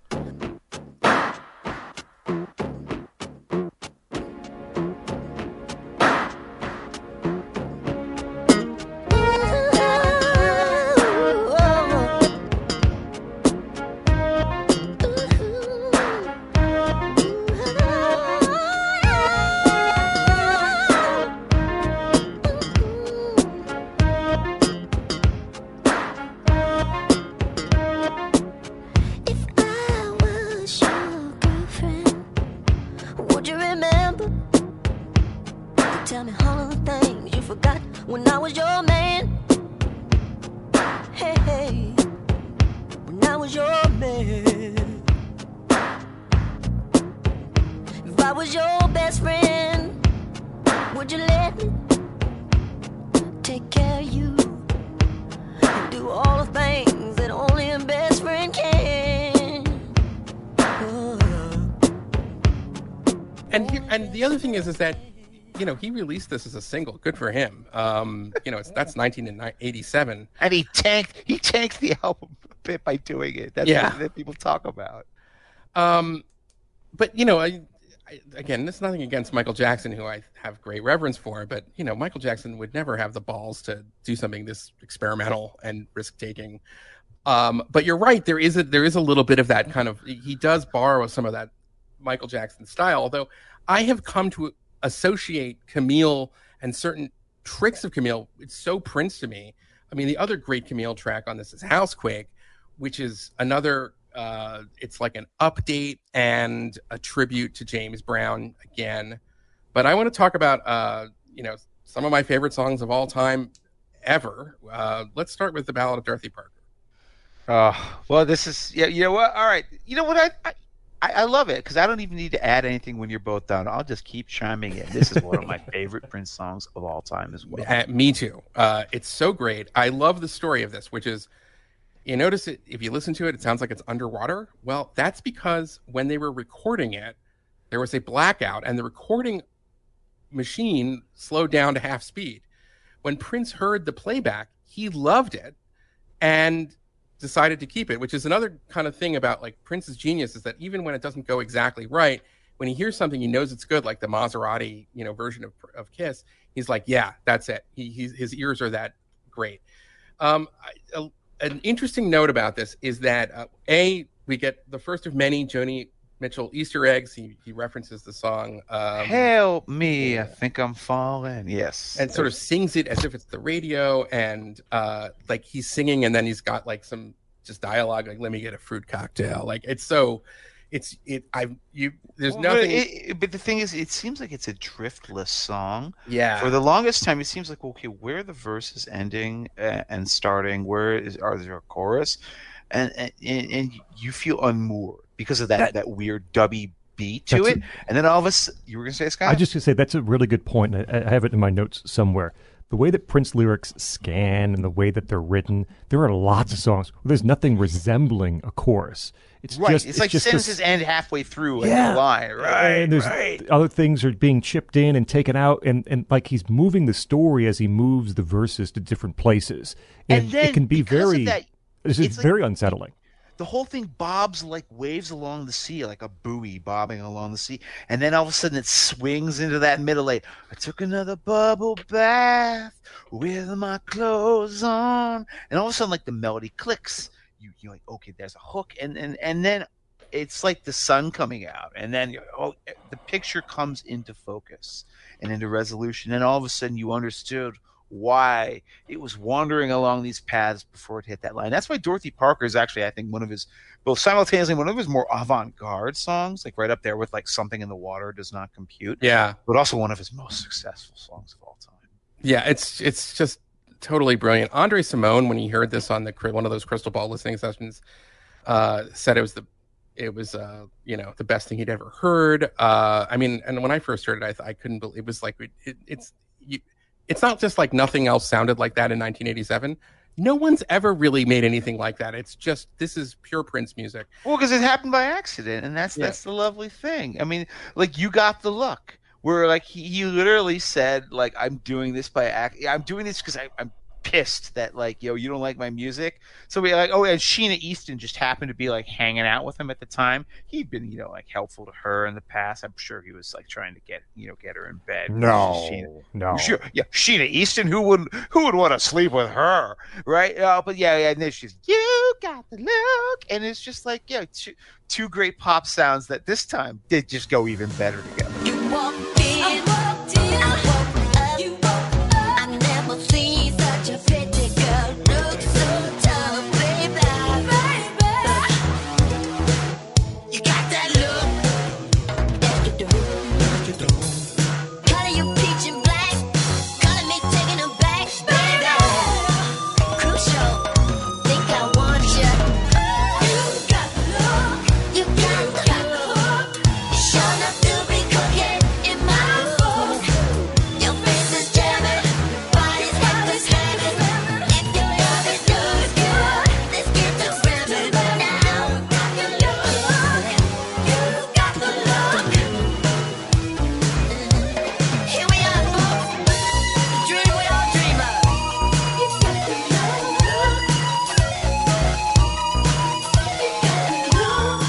final thing I just to say, the thing about the Ballad of Dorothy Parker is, and I'll leave it to Neil Carlin again. I really recommend his biography. He was not just a journalist, but he was a real friend of Prince who had access to his private moments and actually knew him originally as a kid in Minneapolis.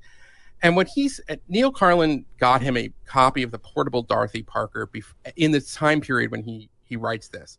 Prince has said it has nothing to do with the author, Dorothy Parker.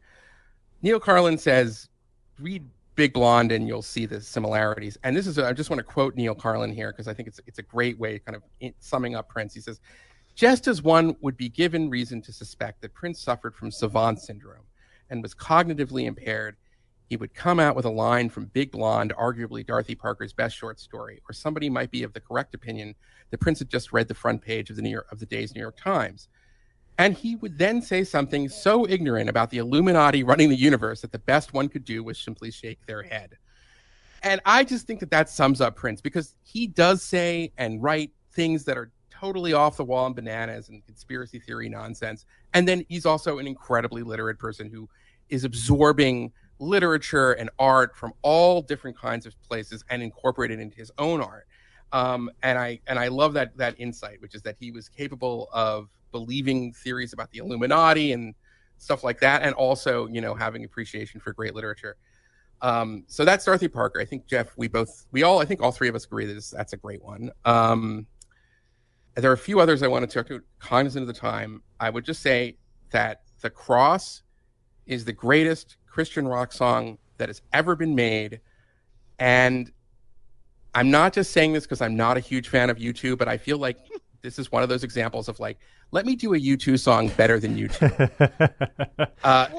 Okay, he hadn't heard I Still Haven't Found What I'm Looking For. I know, but they've been I'm just saying, or, whatever. But it's just, I just think that Prince does it better than U2. He found their style and improved it again. The great ones steal. We all have our problems, some big, some are small. Soon all of our problems will be taken by the cross.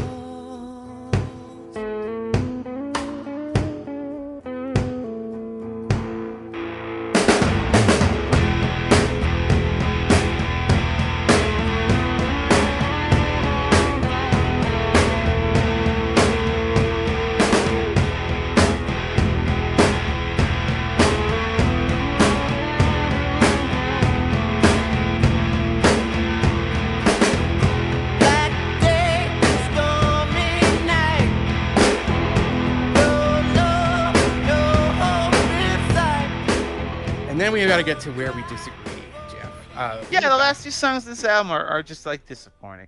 And here's the point: before Eli just burbles on in his era, come on, don't waste our time telling us lies. The problem with Sign of the Times is that the original Dream Factory ended in this really kind of fun, upbeat, impressive way. Scott talked about how All My Dreams is a great way to close out a record. It's weird, it's poppy, it's strange, it's long, it's epic.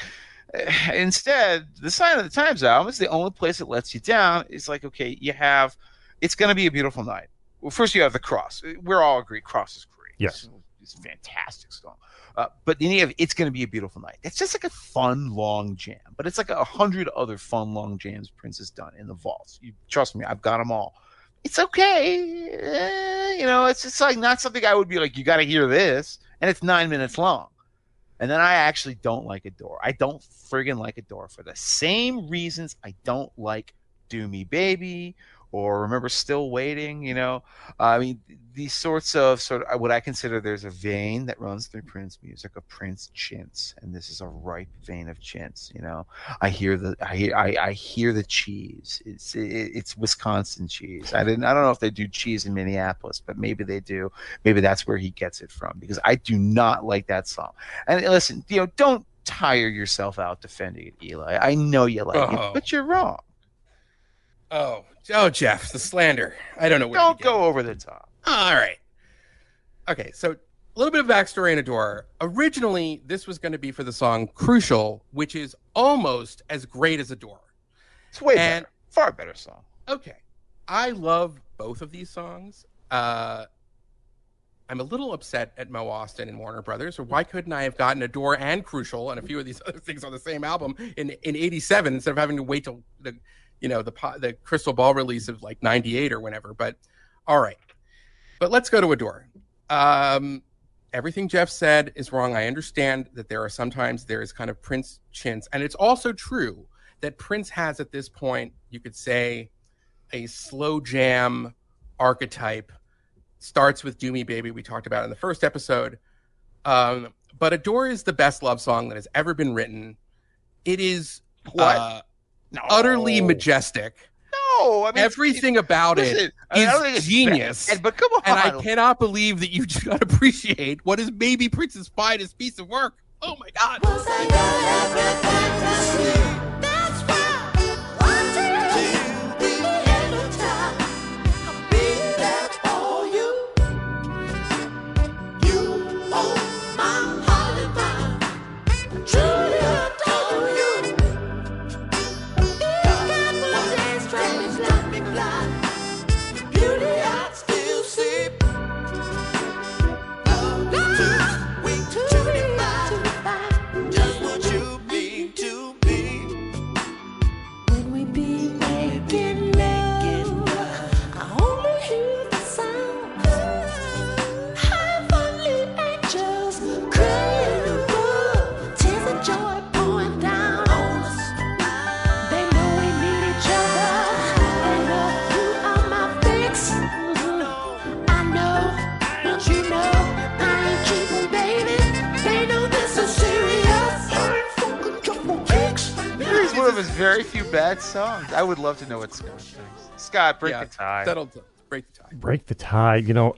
Hang on. Remember, though, Already that moved you're my my notes. co-host. I got to work with Jeff every You don't have to.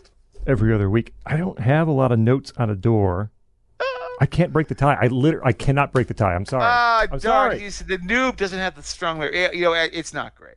Hey, listen, Eli, I have to say that we've talked enough about Sign of the Times, but we haven't actually talked about Sign of the Times. Okay, which is can I the just title say track. one quick thing about Beautiful Night? Yes, of course. Because I love that one too. All right. It's a jam. It's a nice, fun jam. They can play well live. It's taken from a live performance, I believe, on the parade. And then he tour, adds all these other elements, and Sheila E. recites the great Edgar Lear poem, "The Table, the Chair," is like in a rap form. I have that one. I will concede that I have so many very precious memories of being in college and getting ready for parties and lots of fun times listening to that song. So maybe that's why I love it so much. I have to say, you listen to really great like party warm up music. There's no beating Prince, but the song itself, as a song, it's okay. It's not like worth fighting about. It's fine, but it's not something like Sign of the Times. And I'm gonna hijack this conversation, all right, because I think the title track is something that we haven't discussed nearly as much as it should be discussed. This is actually, people talked about Prince, as far back as 1981 in Controversy. Oh, you need to get political. You need to get, why aren't you addressing this? And then that's where you get like goofy stuff like Controversy, which I kind of love for its naivete. Sign of the Times is a much more serious song politically. And I think it's probably the best song he ever wrote. Maybe because it doesn't attempt too much. It doesn't actually attempt to here's a program. It's not the Clash. It's just saying it's reflections on this is the way life is in the urban living. And there's those horrible lines about he started smoking weed a month ago, and now he's doing heroin. It's March, or I can't remember. It's June. He actually catches urban reality and grit, and I think one of the reasons that it still sounds fresh even to this day is because of those weird Fairlight CMI synth tones that he uses, the boop, boop, boop, boop, boop, boop, boop, boop, which apparently were the presets. He didn't actually come up with his own patches or sounds. He just plugged it in, just hit play, and he's like, bam, I like this, I'm going with it. And that's how you get one of the great timeless songs of the late 80s. Just a city note with a rocket goes, and everybody still wants to fly. Some say man ain't happy truly until the man truly dies. Oh why? Oh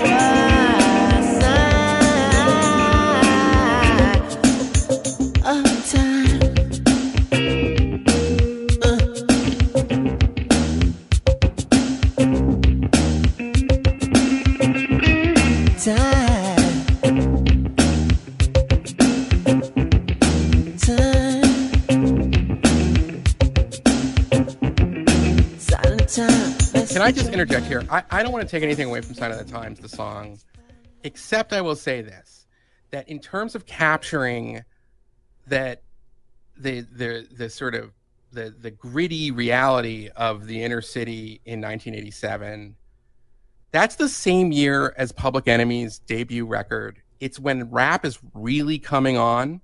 Well, okay, And- there's a difference between singing metaphorically about something and throwing in a bunch of no, like, it's you not know. an argument. I'm just saying that this is in some ways, it's Prince attempting in his own Prince-like way to do what the Public Enemy, Chuck D used to say, where black people CNN.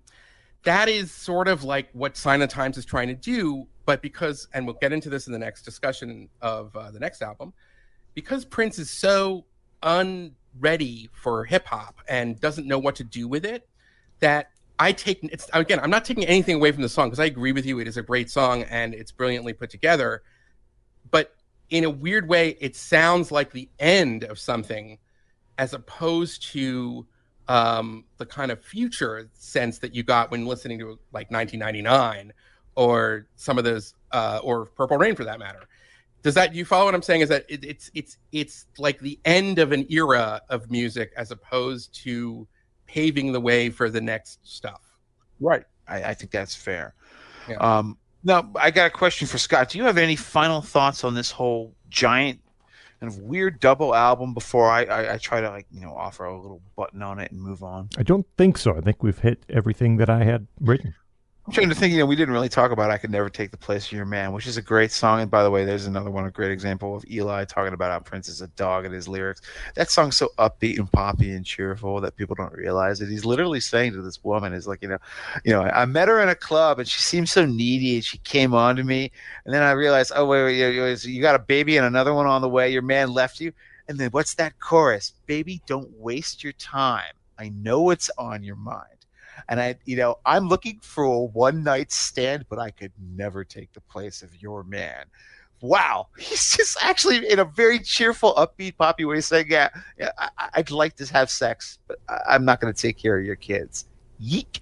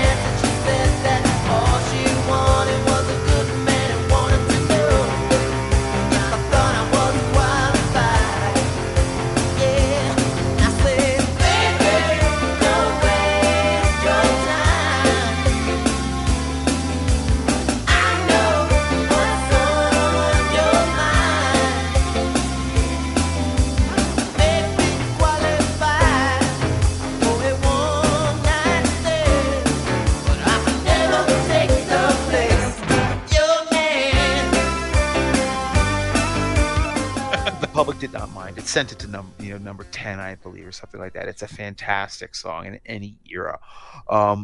But it's also worth pointing out that the Sign of the Times, despite being a universal critic favorite, I think Christgau said it topped the Passenger poll, the Village Voice Passenger poll at number 1, in a landslide that they'd never seen in any prior year as long as he had been there.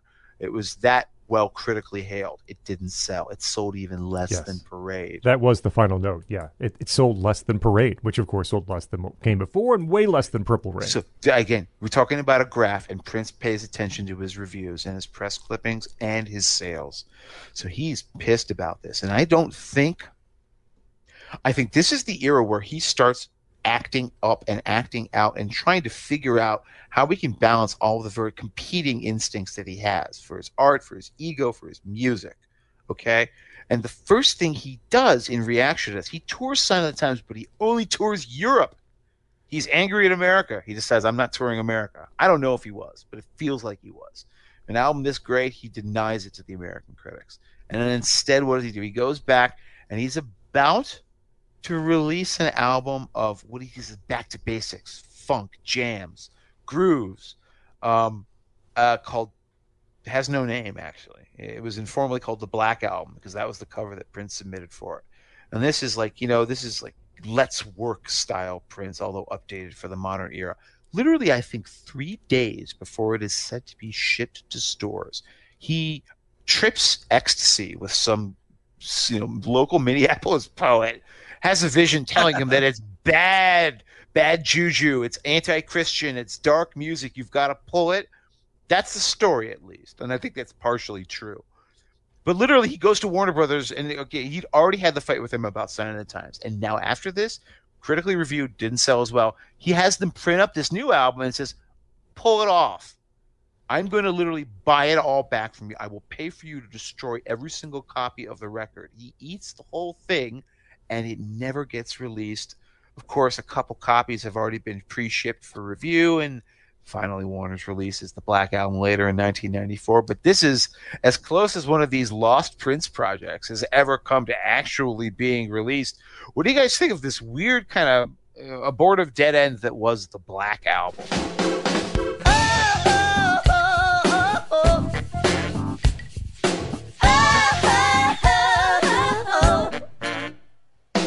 Does anybody know you're here?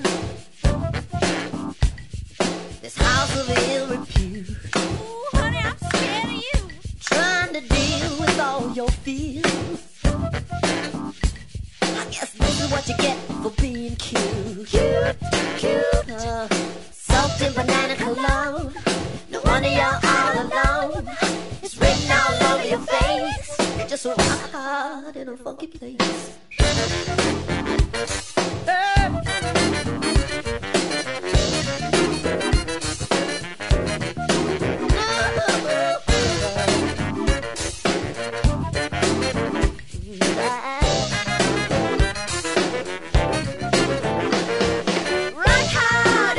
Place. Here comes a lady, so you cover up. Eli? Well, it's polarizing among the friends of Prince because The FOP, yes. Yes, Fraternal you know, Order of Prince. I will bring up that Questlove thinks it's his fourth greatest album, and Questlove, the drummer of the Roots, and one of the leading Princeologists. He rates it higher than Dirty Mind. I do not understand that for the life of me, but okay. There are people who are serious. He's a drummer. I mean, that's what it is. Yeah, I think that's he likes the grooves. That's what it is. But Yeah, there's no other justifiable way to do that. in my opinion. So there are people who take this really seriously and think it's an amazing record. I don't think it's a bad record. I still think it's like Prince is still hitting like on all cylinders. So and. Just a couple notes on it. It was originally, a lot of the songs were recorded just for Sheila E.'s birthday party at the end of '87. Imagine how cool that would be. Like, Sheila E., by the way, is a great musician in her own right, but like, hey, Prince wrote, kind of recorded an album just for my birthday. That's kind of great. And I do think that there's some really good funk on it. I want to focus on the track Dead on It.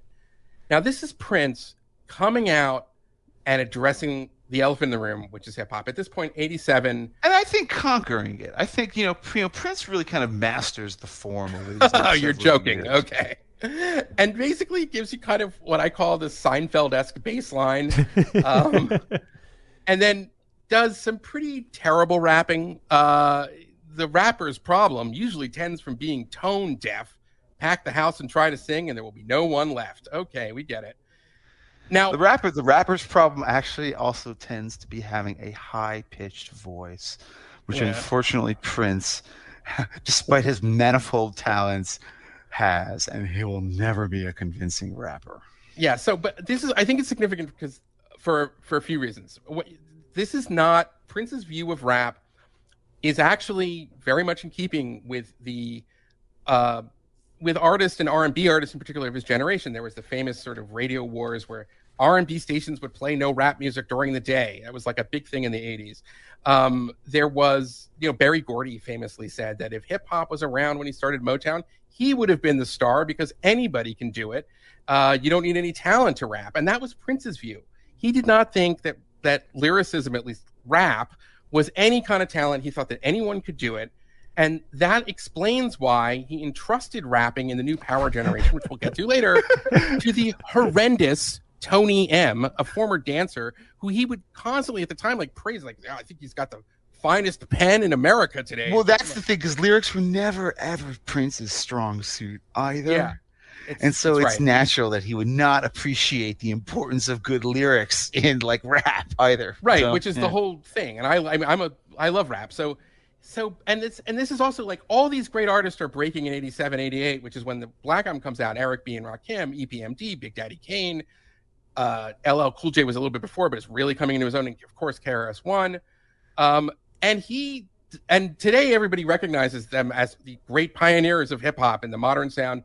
Prince totally sees them as these interlopers, and he resents them. And it's obvious on this record, and Dead on It is his way of saying, I don't respect you at all. And listen, I kind of get it. He knows how to play 50 instruments, and he looks at these guys and said, you guys don't even know how to sing. What is this? I've got more talent in my little finger than you have in your whole body, all this other stuff. Okay, fine. See, the rapper's problem usually stem from being tone deaf. Pack the house, then try to sing, there won't be no one left. Own it.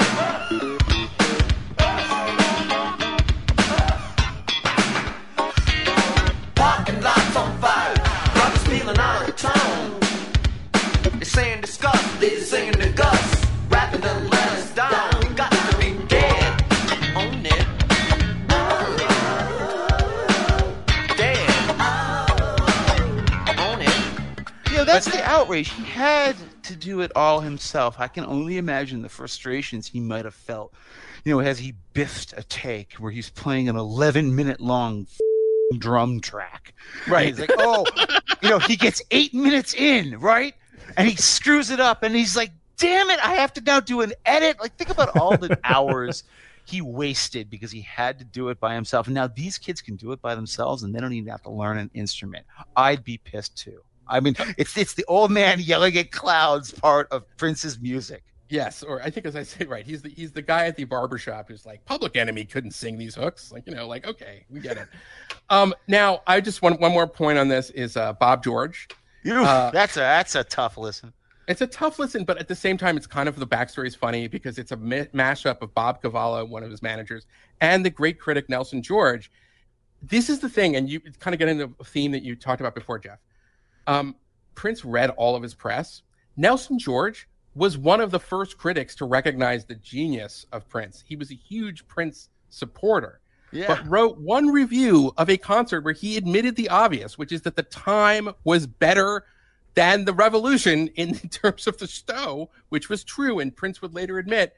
And so he never let it go. And Bob George is sort of like, okay, but let's not get too specific or explicit here. What is this song about? It's a horrible sentiment. It's just like this psychopathically jealous lover that freaking ends with gunshots. It's just bizarre, grim. I mean, I guess it's almost fascinating as a psychological. It's Freudian, It's a portrait of repressed resentments, barely repressed resentments at that. But I think that might have been the song he was thinking of when he was like, this album can't go out. I think we're gonna keep this one in the vaults. Who bought you that diamond ring? Yeah, right. Just when you have a job. You seen that rich motherfucker. What's his name? Bob. Ain't that a bitch? What they do for a living? Manage rock stars. Who? Prince. Ain't that a bitch? That skinny motherfucker with the high voice. Please. Who do I look like, baby? Yesterday's fool. Don't you know I will kill you now? I'll say this about the Black Album. I actually find it fun. It's a fun party record until you start listening a little bit too carefully. It is. It's fun at times, and you can kind of draw a line from some of the things on the Black Album to I think the Batman record actually. And just very briefly, I don't have a ton to say about the album in general.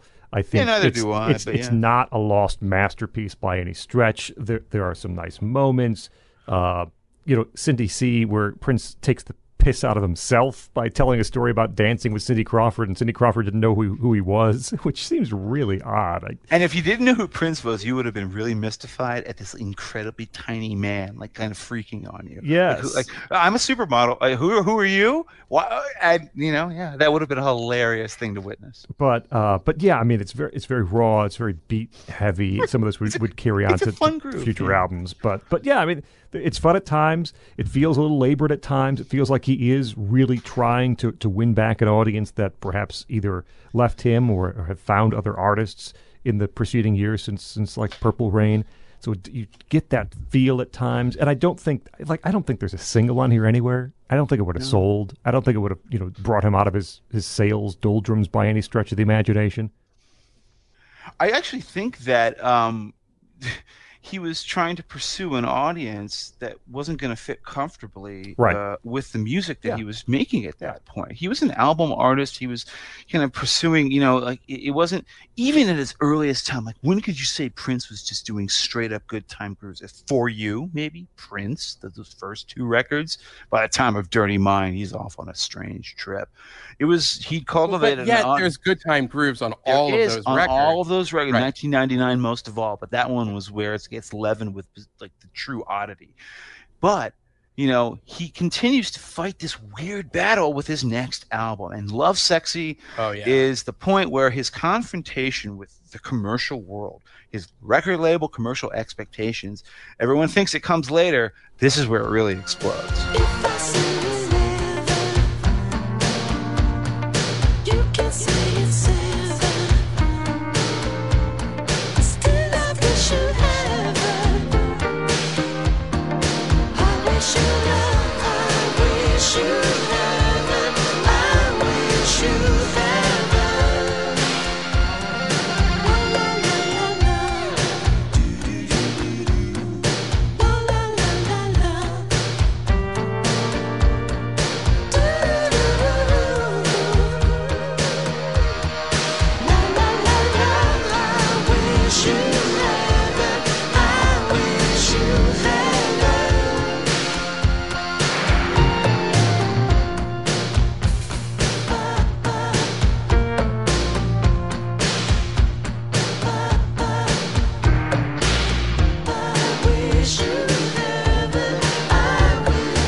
Remember, they told him he had to edit Crystal Ball down to time. And he was like, all right, fine.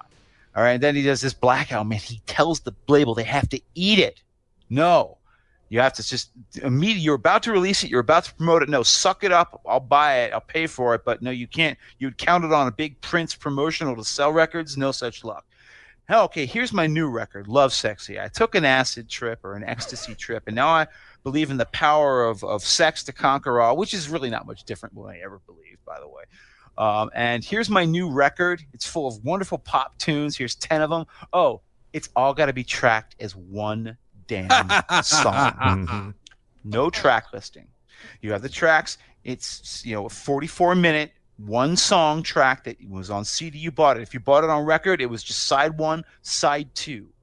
A lot of people thought, oh, that's ballsy of Prince. I actually think this is his most arrogant and condescending move he ever made, his biggest misstep, because it insults the intelligence of his audience. All right, if I'm in for Prince, I'm already up for I'll listen to any of his weird stuff. I don't need to be told that I have to listen to the whole thing all at once. I don't. I will make the time to do it.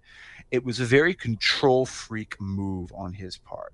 And that's what it evinces. It evinces that insecurity, that need to make people listen to the music. And that's, I think, unfortunate, because Love Sexy is a great record that no one talks about anymore. No one thinks about it as like the one hit that's on the greatest hits record, Alphabet Street, which is not the best song on the record by any means. And then all the stuff, it's just like, well, when you first bought it, it was just a brick of music. You couldn't separate out the songs. And now, people don't talk about Prince anymore. So Love Sexy, he sabotaged himself, and it would not be the last time.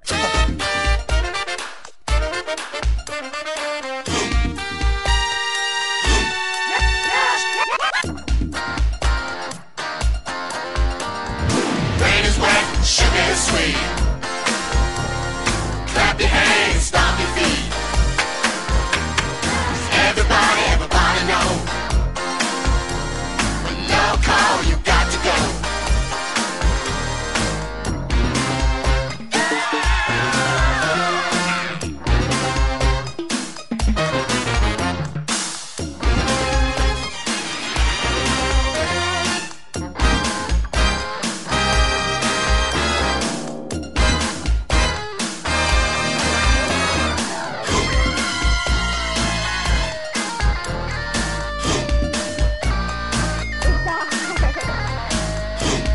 And You guys got any thoughts? he sabotaged a pretty good group of songs here.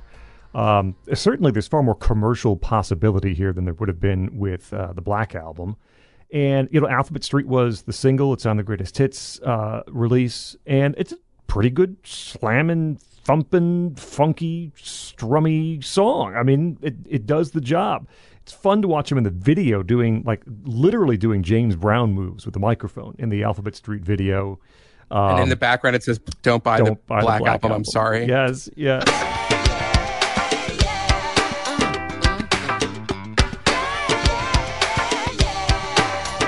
Tennessee,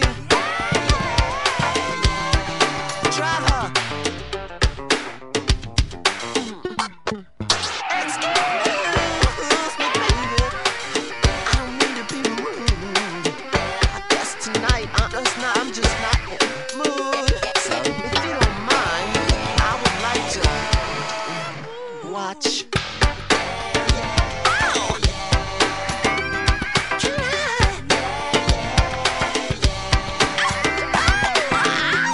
Man, it's this is why I'll never do ecstasy, by the way, because I'll come on to the next episode of Political Beats unrecognizable. No. Genesis, they were too theatrical. I can't say anything good about them anymore. I'm trying to think of a progressive rock band that truly embodies the concept of love, and the answer is Emerson, Lake and Palmer. Anesthesia, which is broken into two words, like a person's name, anesthesia. That's probably my favorite song on the record. It sets up this sort of dreamy, foreboding audioscape. Lyrically and even musically, you really feel sort of the isolation, the numbness, the loneliness. What's the line? You ever want to play with someone so much you'll take any boy or girl? And there's discussion in here about liberate my mind, getting closer to God. I could learn to love the right way, the only way. Built off this simple, keyboard figure.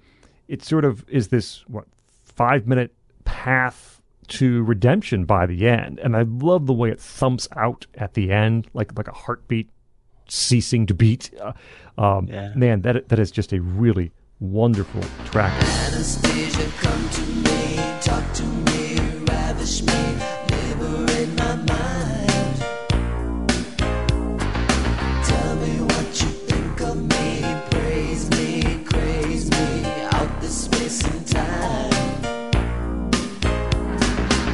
Between white and black, night and day, black and night seemed like the only way.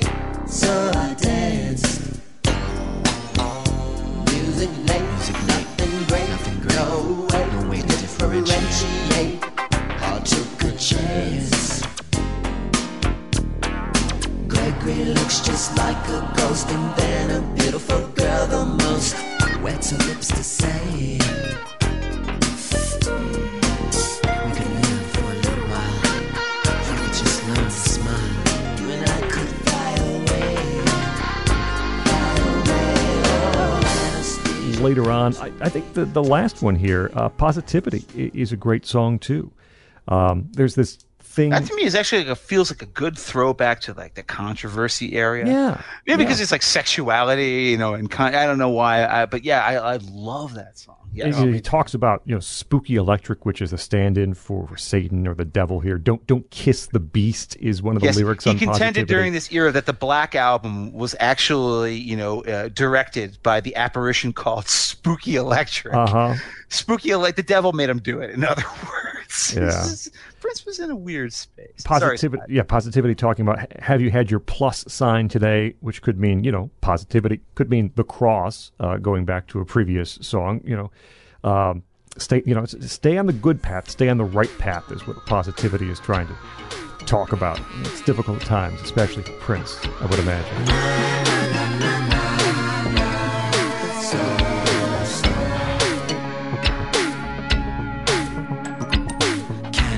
Drops out of school at 13 years of age. Answer the cue of life and death when it slaps him in the face.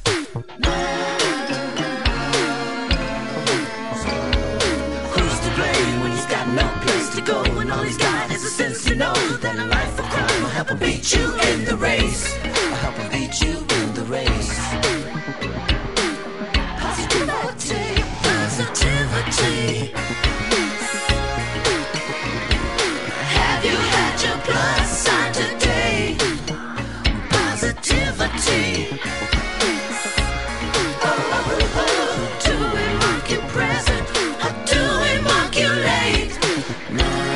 Dance On has this, I just wrote down, very fast funk bass. I mean, it's kind of like what Flea might play on a Red Hot Chili Peppers track, but this very sunny chorus. It's fun to hear Prince cackling in the middle of a song like Dance On. Dance On I like also because he solves some of those rhythm problems that we've talked about. That drum programming on that song. Yeah. I don't know if it's live drums or programming. That's an amazing beat.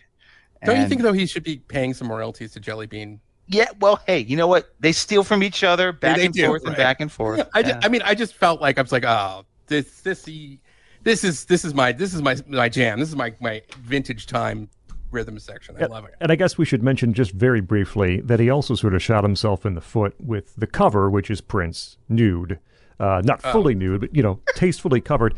And I'll just mention now, I'm sure it'll come up in the next episode too. I cannot think, guys, of a major artist that has worse album covers than Prince throughout his career. There are few that are okay, but most of these album covers are really atrocious. And Love Sexy with is Scott bad. and I were planning, we did a little album covers thing for National Review last time. I said, what the cover should be this time is just a zoomed in, focused in shot of Prince's crotch in a codpiece from Dirty Mind. And I think this time it should just be a really zoomed in side of Prince's left thigh from Love Sexy. Because I remember seeing that record in the stores as a very young kid. I must have been 10, 9. And I remember I was like, Mommy, why is that man? I wasn't sure. Because he has the long flowing hair and yet he has it was really weird. I was like, why is that man naked? I remember it. And my mom was like, don't worry about that. She wasn't really prude, but she was not ready to explain Prince to a 10-year-old. Speed of the hips can be faster than a runaway train. Drop, wanna come bathe with me.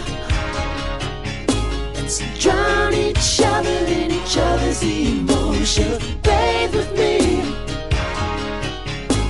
Let's cover each other with perfume and lotion. Bathe with me. Let me touch your body to your rivers in emotion. Bathe with me. Let's kiss with one synonymous notion. Nothing's forbidden. Love Sexy is incredible. I mean, I don't even mind the fact that it was originally one track because the music is so good. I agree with you that it's arrogant to do that, but and it does show kind of arrogance. But it's also a reflection of the fact that, if you think about it, really look at from Purple Rain on, he does have very deliberate track listings. I think it really crushed him that he couldn't put out Crystal Ball the way he wanted to. And so this was kind of, he was making that point, and it does fit together.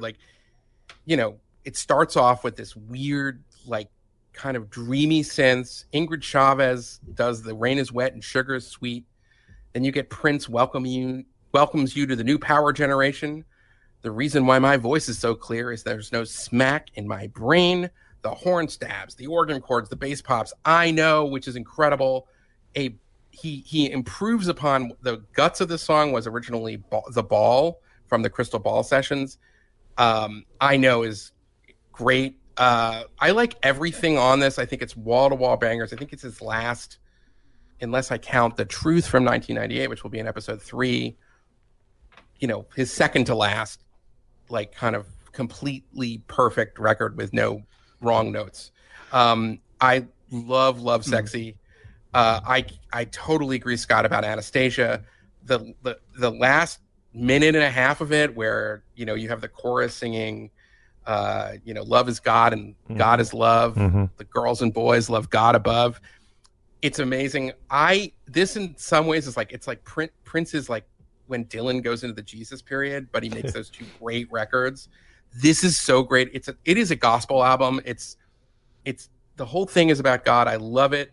I think it's, again, I don't understand anybody who would rank the Black Album over this, but in the sense that he had to sort of make the Black Album, pull the Black Album back. He has the Ecstasy Trip, but it does force him creatively to kind of get into this new space where he is now making evangelical funk, but it's great and I love it. And it's some of the most musically daring stuff he's doing, even though he's been in this very fertile period. But you listen to a song like Glam Slam and all of the places that it goes. You included on our list of stuff all three the 3 parts of I Wish You Heaven. Listen to the whole thing. Whole 10 minutes, yes. Yeah, it's phenomenal. And then Positivity, I mean, I think we all agree it's essential Prince right there. The establishment of that rhythm with like these, it sounds like Chinese style, like kind of wooden blocks, mixed in with like kind of a deeper funk. And then he layers it and that groove evolves just to the point where he's singing at the end and all you get is the percussion. It's a stunning work of genius. If he had just sequenced the CD and given us 1 through 9 instead of one single track, I do think he would have had another, multi-platinum record, because there are lots of hits on this. Okay, I want to really, really hammer on that point, Eli. Yeah. I want to emphasize that it is an artifact of history and, frankly, Prince's bullheadedness, that we like this imperial period that like Prince fans and music critics talk about, that runs from 1999 and ends with Sign of the Times. You would not end it there. You'd ended at Lovesexy had he not insisted on releasing it as one conjoined album.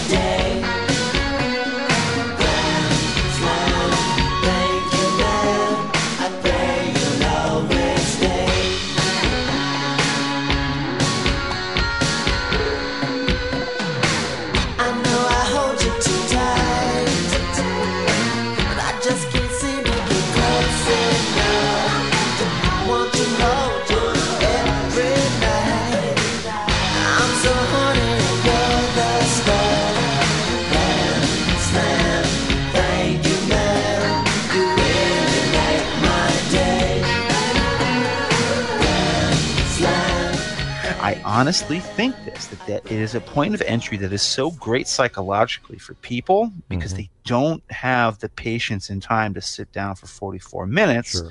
They didn't, at least at that time, and now they don't have to, but it's too late now. That they don't group it with the rest. And they don't group with the rest because, of course, again, it didn't sell as well as Sign of the Times. What did you expect, Prince? What did you expect? You release a song, there's a couple of singles, they're good singles, but then you go to the album and I can't cue up that single I wanted to hear.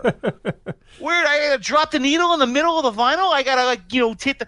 Imagine, you remember how old CD players used to work, you guys? It's not like your computer or your iPhone these days. You had to put your finger on that stupid fast forward button and hold it down, and God help you if your finger would twitch, because then you wouldn't actually hold it down, you'd skip all the way forward to the next track.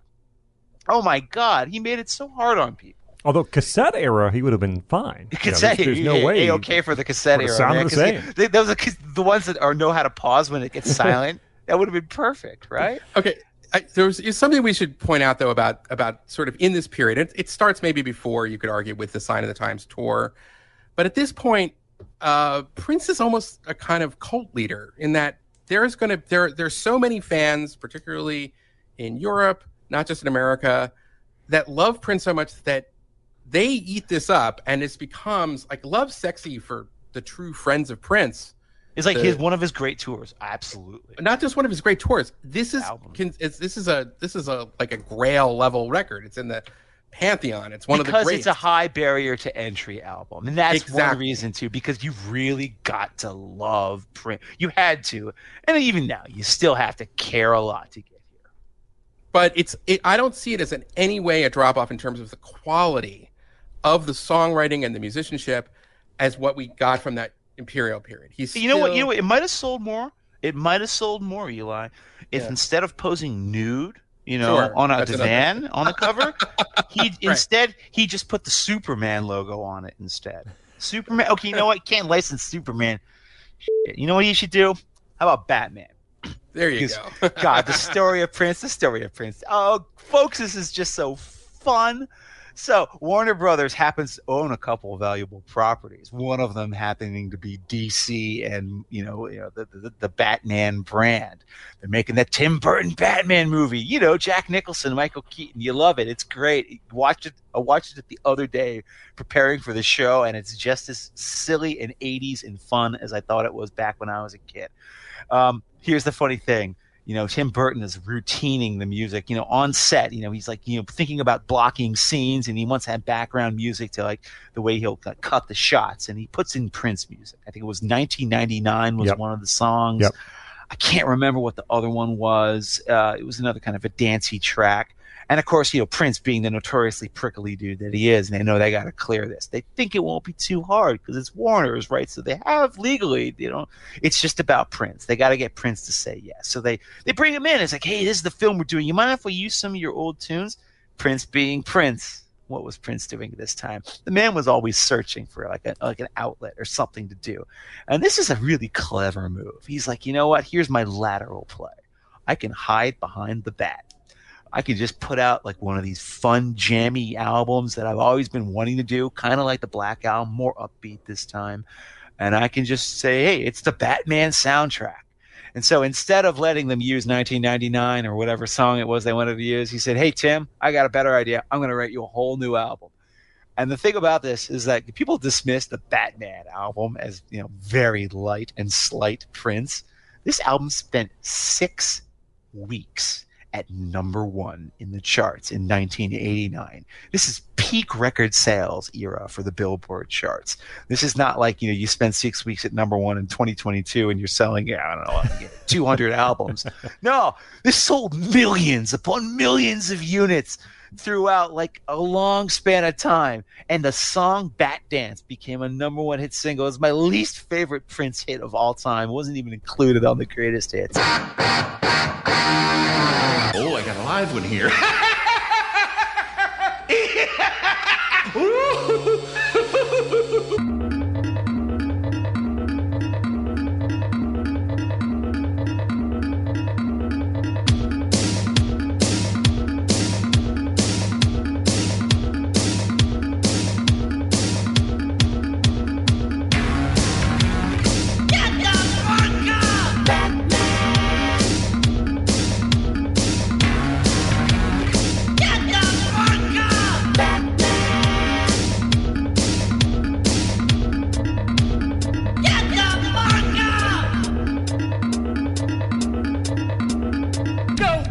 Go with a smile.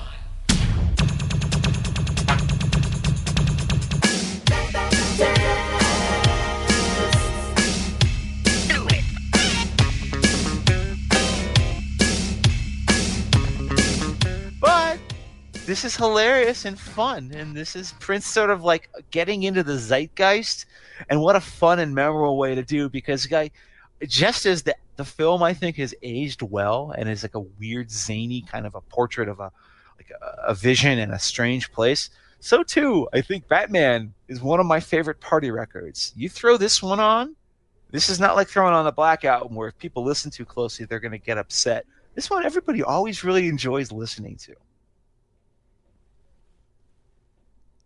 It's hard to separate a few of the tracks from where they are in the movie, right? Especially something like Party Man, which is so iconic in that art museum when the Joker, when Joker walks in with the defacing the boombox paintings. and all, right, yeah. But it works well. I can't imagine the movie using 1999, but I do think that using the new songs sort of makes them more indelible in our minds.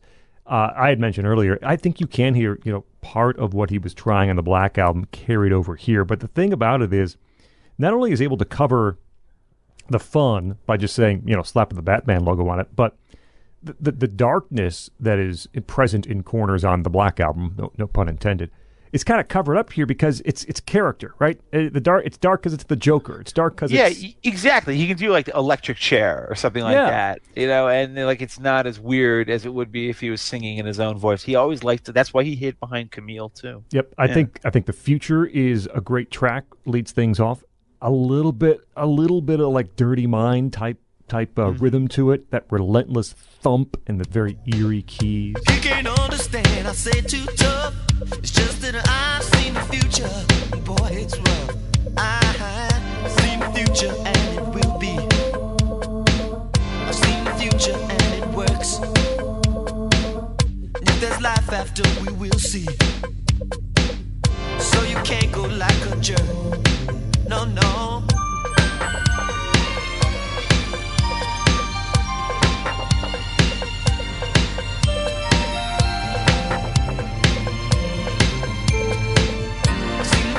And it will be. Wait a minute.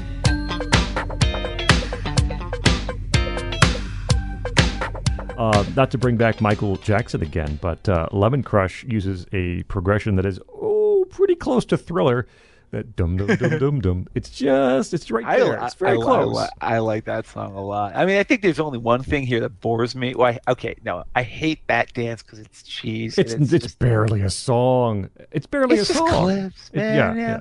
Number 1 for 4 weeks, man. Number 1 hit single. I heard that on the radio. I talked about it at the beginning of the show last time, right?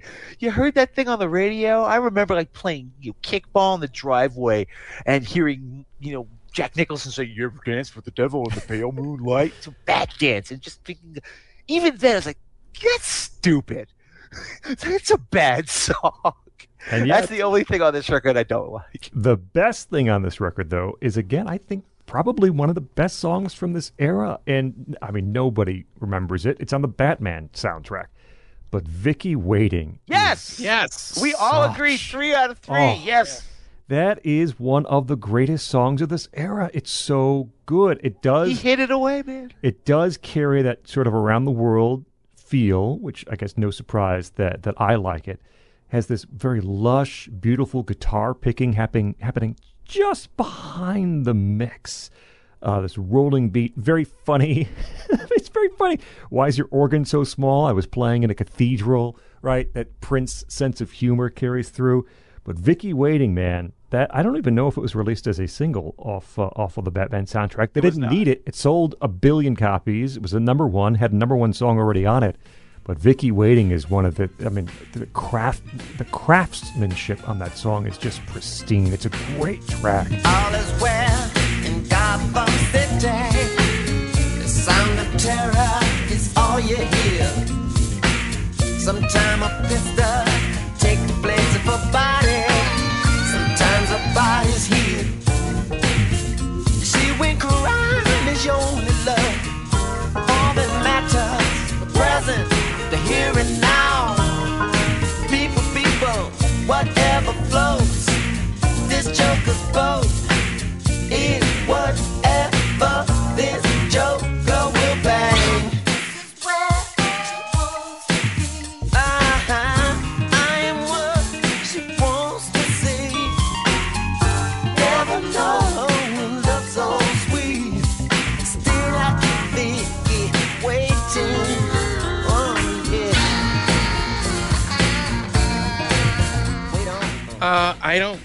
I consider Batman a huge drop off.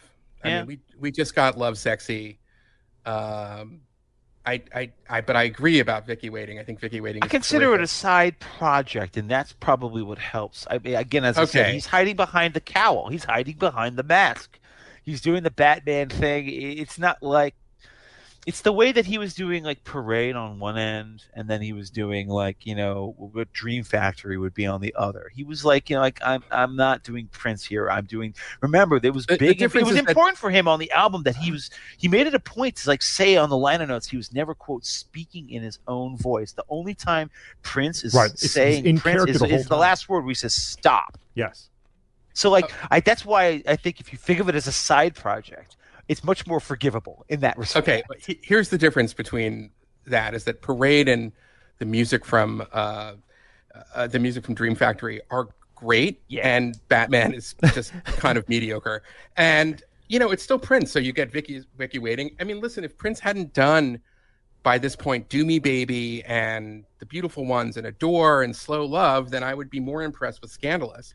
But Scandalous is basically just a rework. I mean, I think When Two Are in Love from both the Black Album, the only song that's on the Black Album, and Love Sexy, is a better slow jam than Scandalous. But Scandalous is great because he's so good at those slow jams, but it's kind of generic.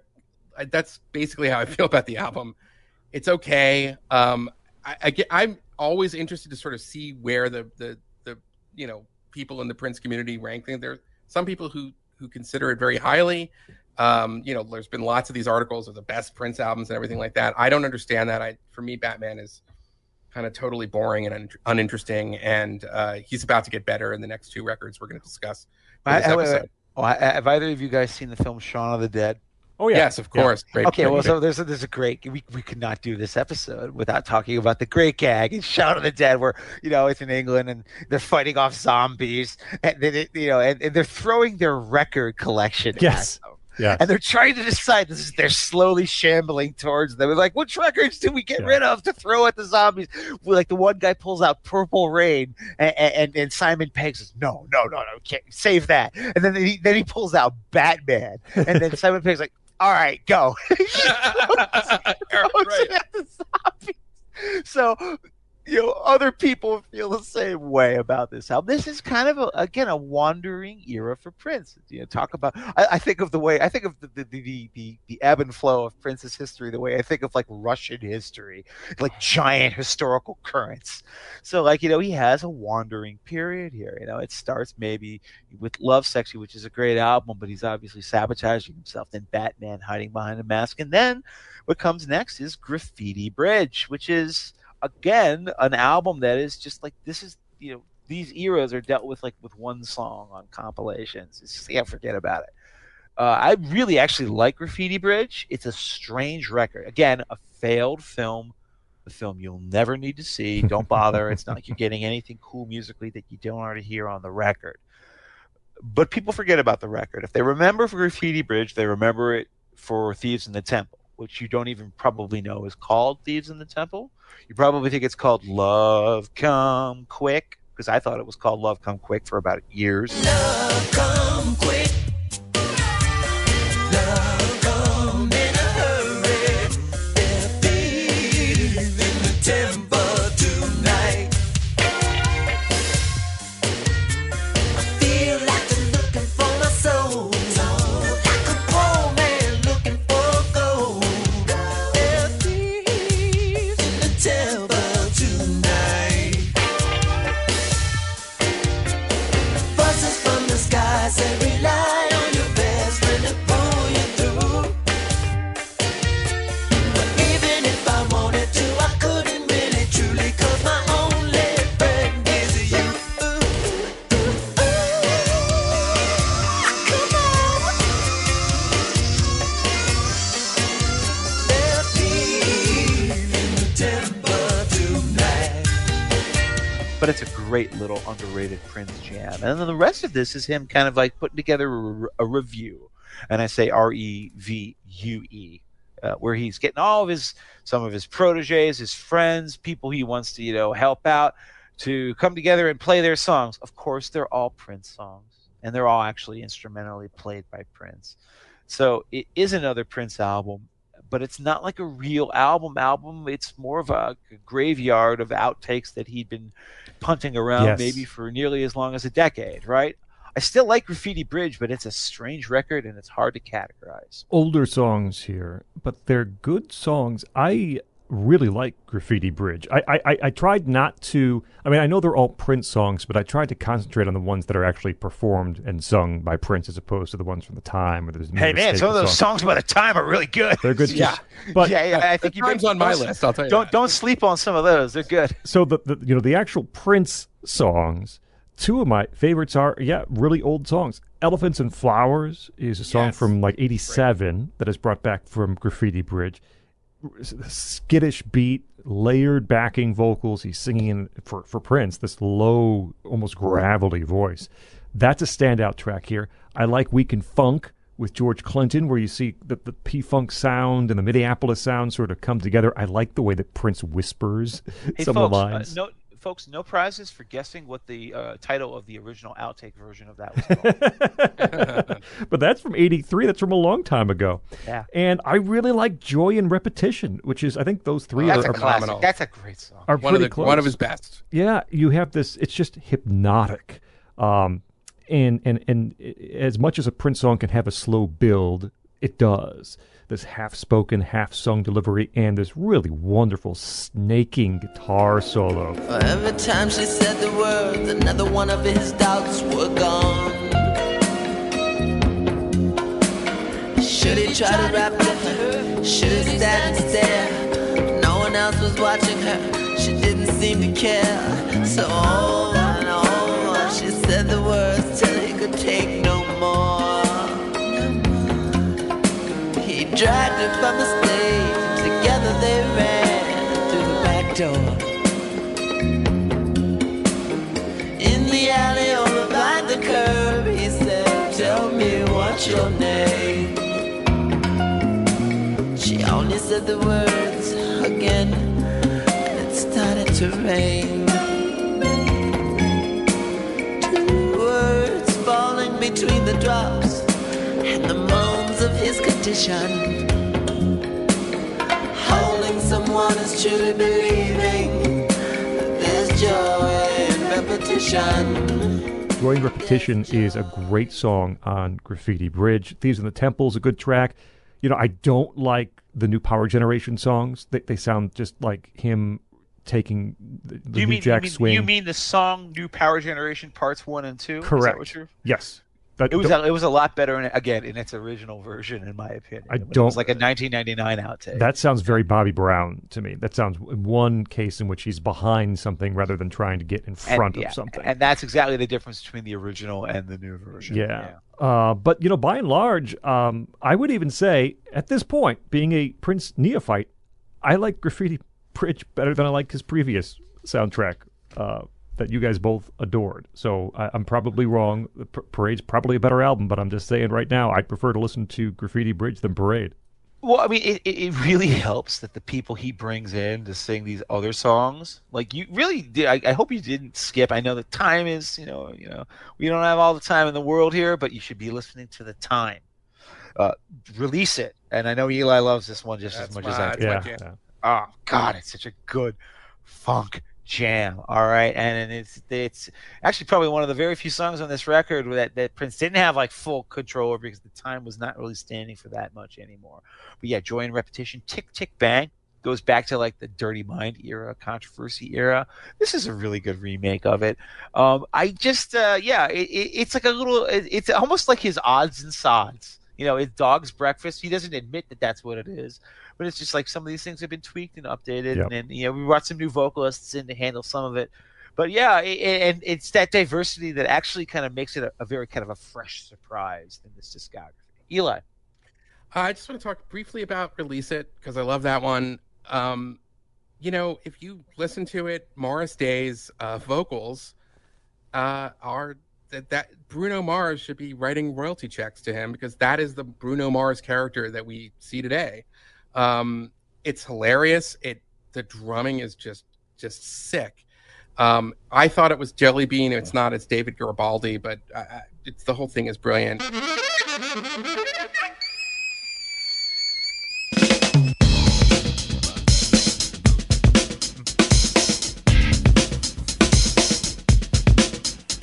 Party people in the crib get hype. Let's get this party funky right. Come on. Come on.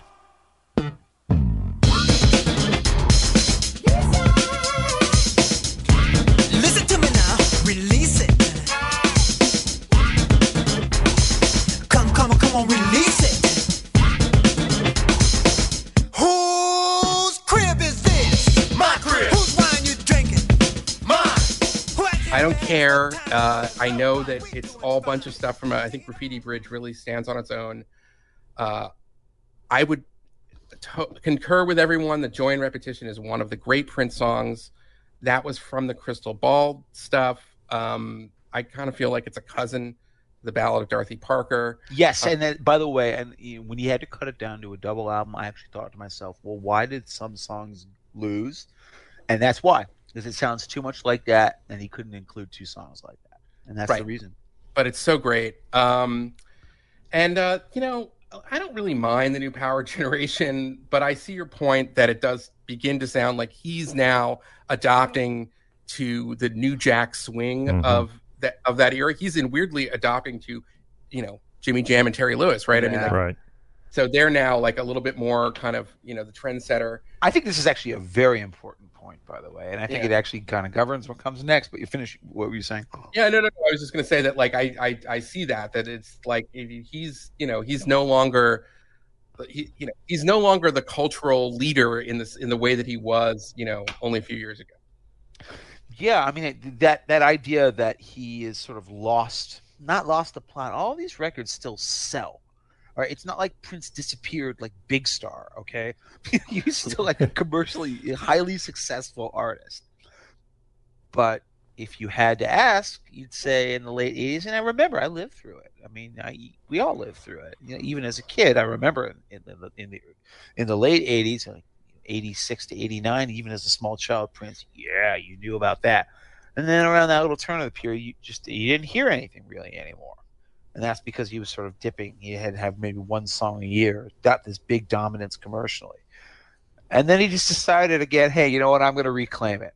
And I think Eli and I disagree somewhat about the merits of Diamonds and Pearls, but I consider this to be just, I don't know if you call it a comeback, because I just don't think he ever left. I think he wandered. All those who wander are not lost, my friends, and he found himself again here. What were you saying? I just say it's like when he, you know, writing "You Got the Look." You know, you don't like what I can do. I can still do this. Diamonds and Pearls is him saying, here are 5 hit singles. Yeah, I can still do this. Yeah. And these are some of the best songs I've ever written. It was a long time coming, but now that it's here. All the non-believers better fear me, 'cause I'm willing and I'm able. I got good and plenty cards to place on the table. I've been holding back this feeling for far too long. Now that I'm with this feeling is truly mighty strong.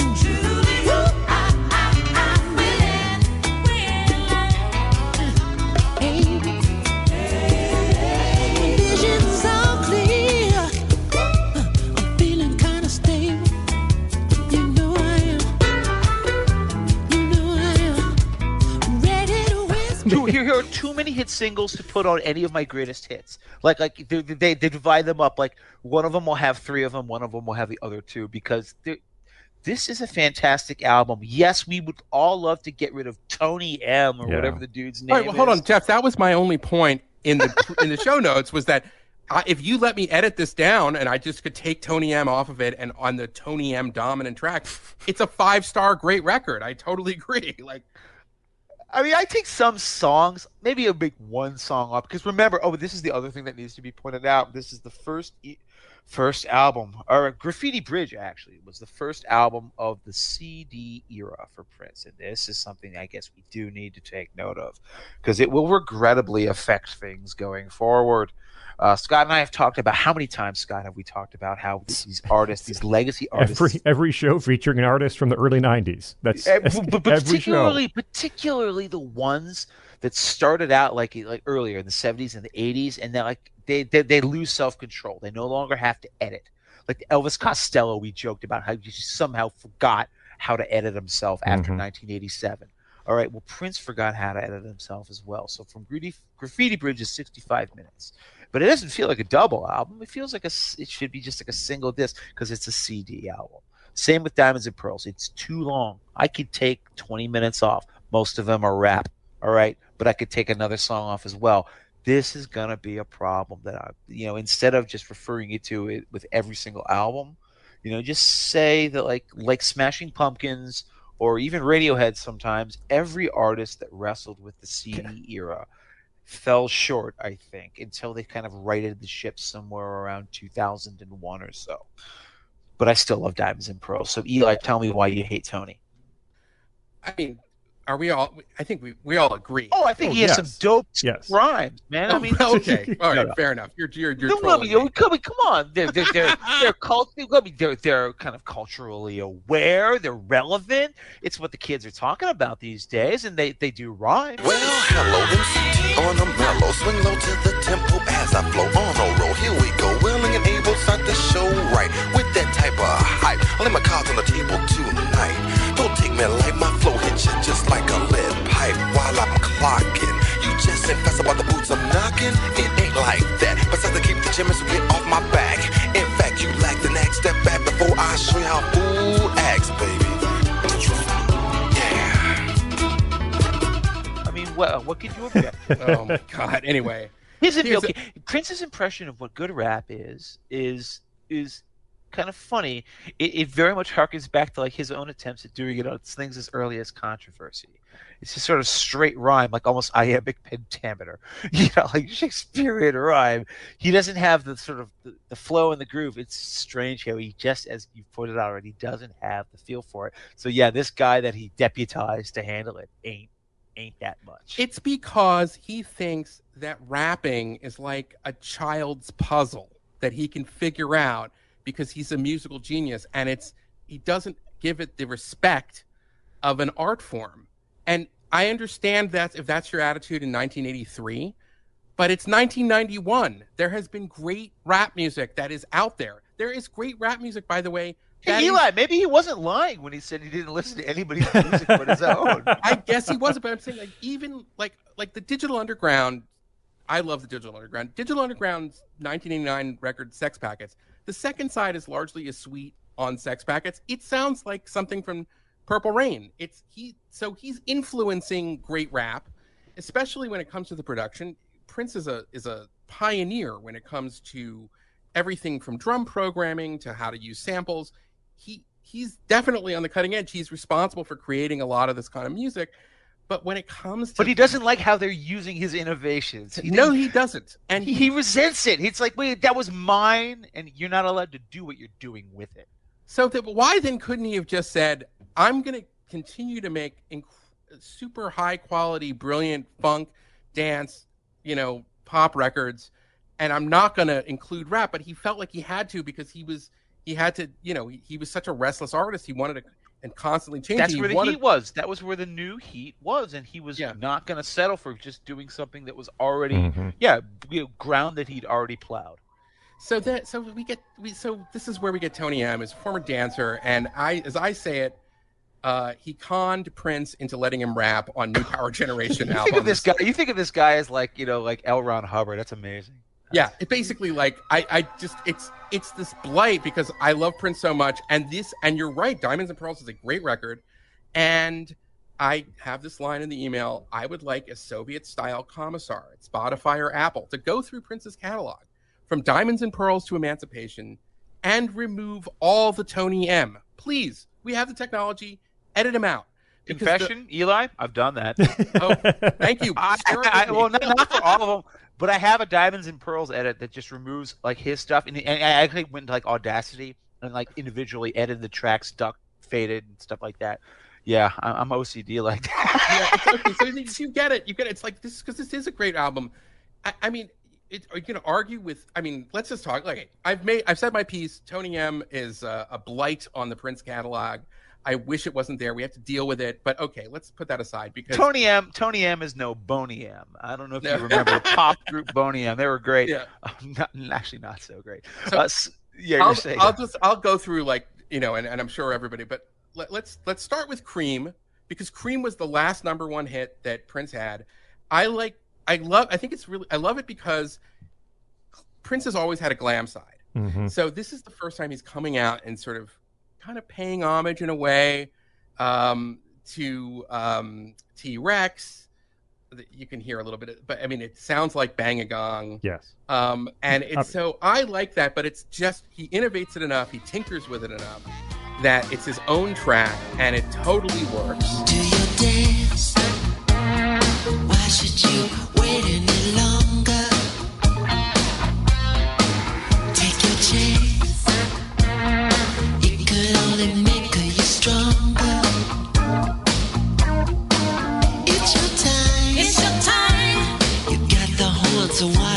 blow it. Go on, blow it. You're so fine. You're so fine. You're filthy cute and baby, you know it. You know it. Come on. Cream. Get on top. Cream. You will come. Cream. Don't you ever stop. Cream. Shabu get by. Cream. Cream. Cream. Shabu get by.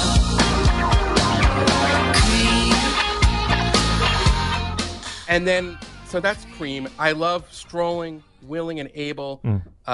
Get Off, even though it does have that Tony M in it. It just is one of his monster dance tracks. I don't count this as part of the archetype of like the new Prince funk that he creates with Dirty Mind and Head. This is something else. You can tell that he's been listening. Someone's been listening to the Bomb Squad production for Public Enemy, because all of those elements are in there. But it is nasty, and it's that's probably one of his best party starters. Everybody grab a body, pump it like you want somebody. Get up. So here we are, my paisley crib. What you want to eat?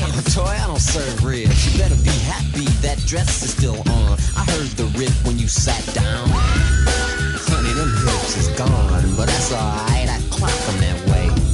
Mind me of something James used to say. I like 'em fat. I like 'em proud.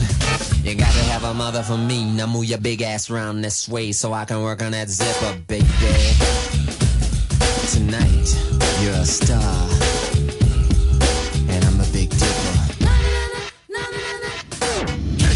By the way, Eli, while we're dunking on Tony M, I just got to tell you this. You know, I was joking with you earlier about how I have an edit of this thing that just ducks out all of Tony M. I wasn't even kidding when it comes to Willing and Able, which I think is one of Prince's greatest songs. Oh yeah, it's a great song. I actually have a version of that. It's just like. Can you please send that to me, because I love Willing and Able too. And do not need that bit. I don't need the last minute of the song where I'm getting like just nursery rhymes from Tony. Why? It's like Andrew Dice Clay level nursery crimes. It's terrible. It's nursery crimes is what it is. Right.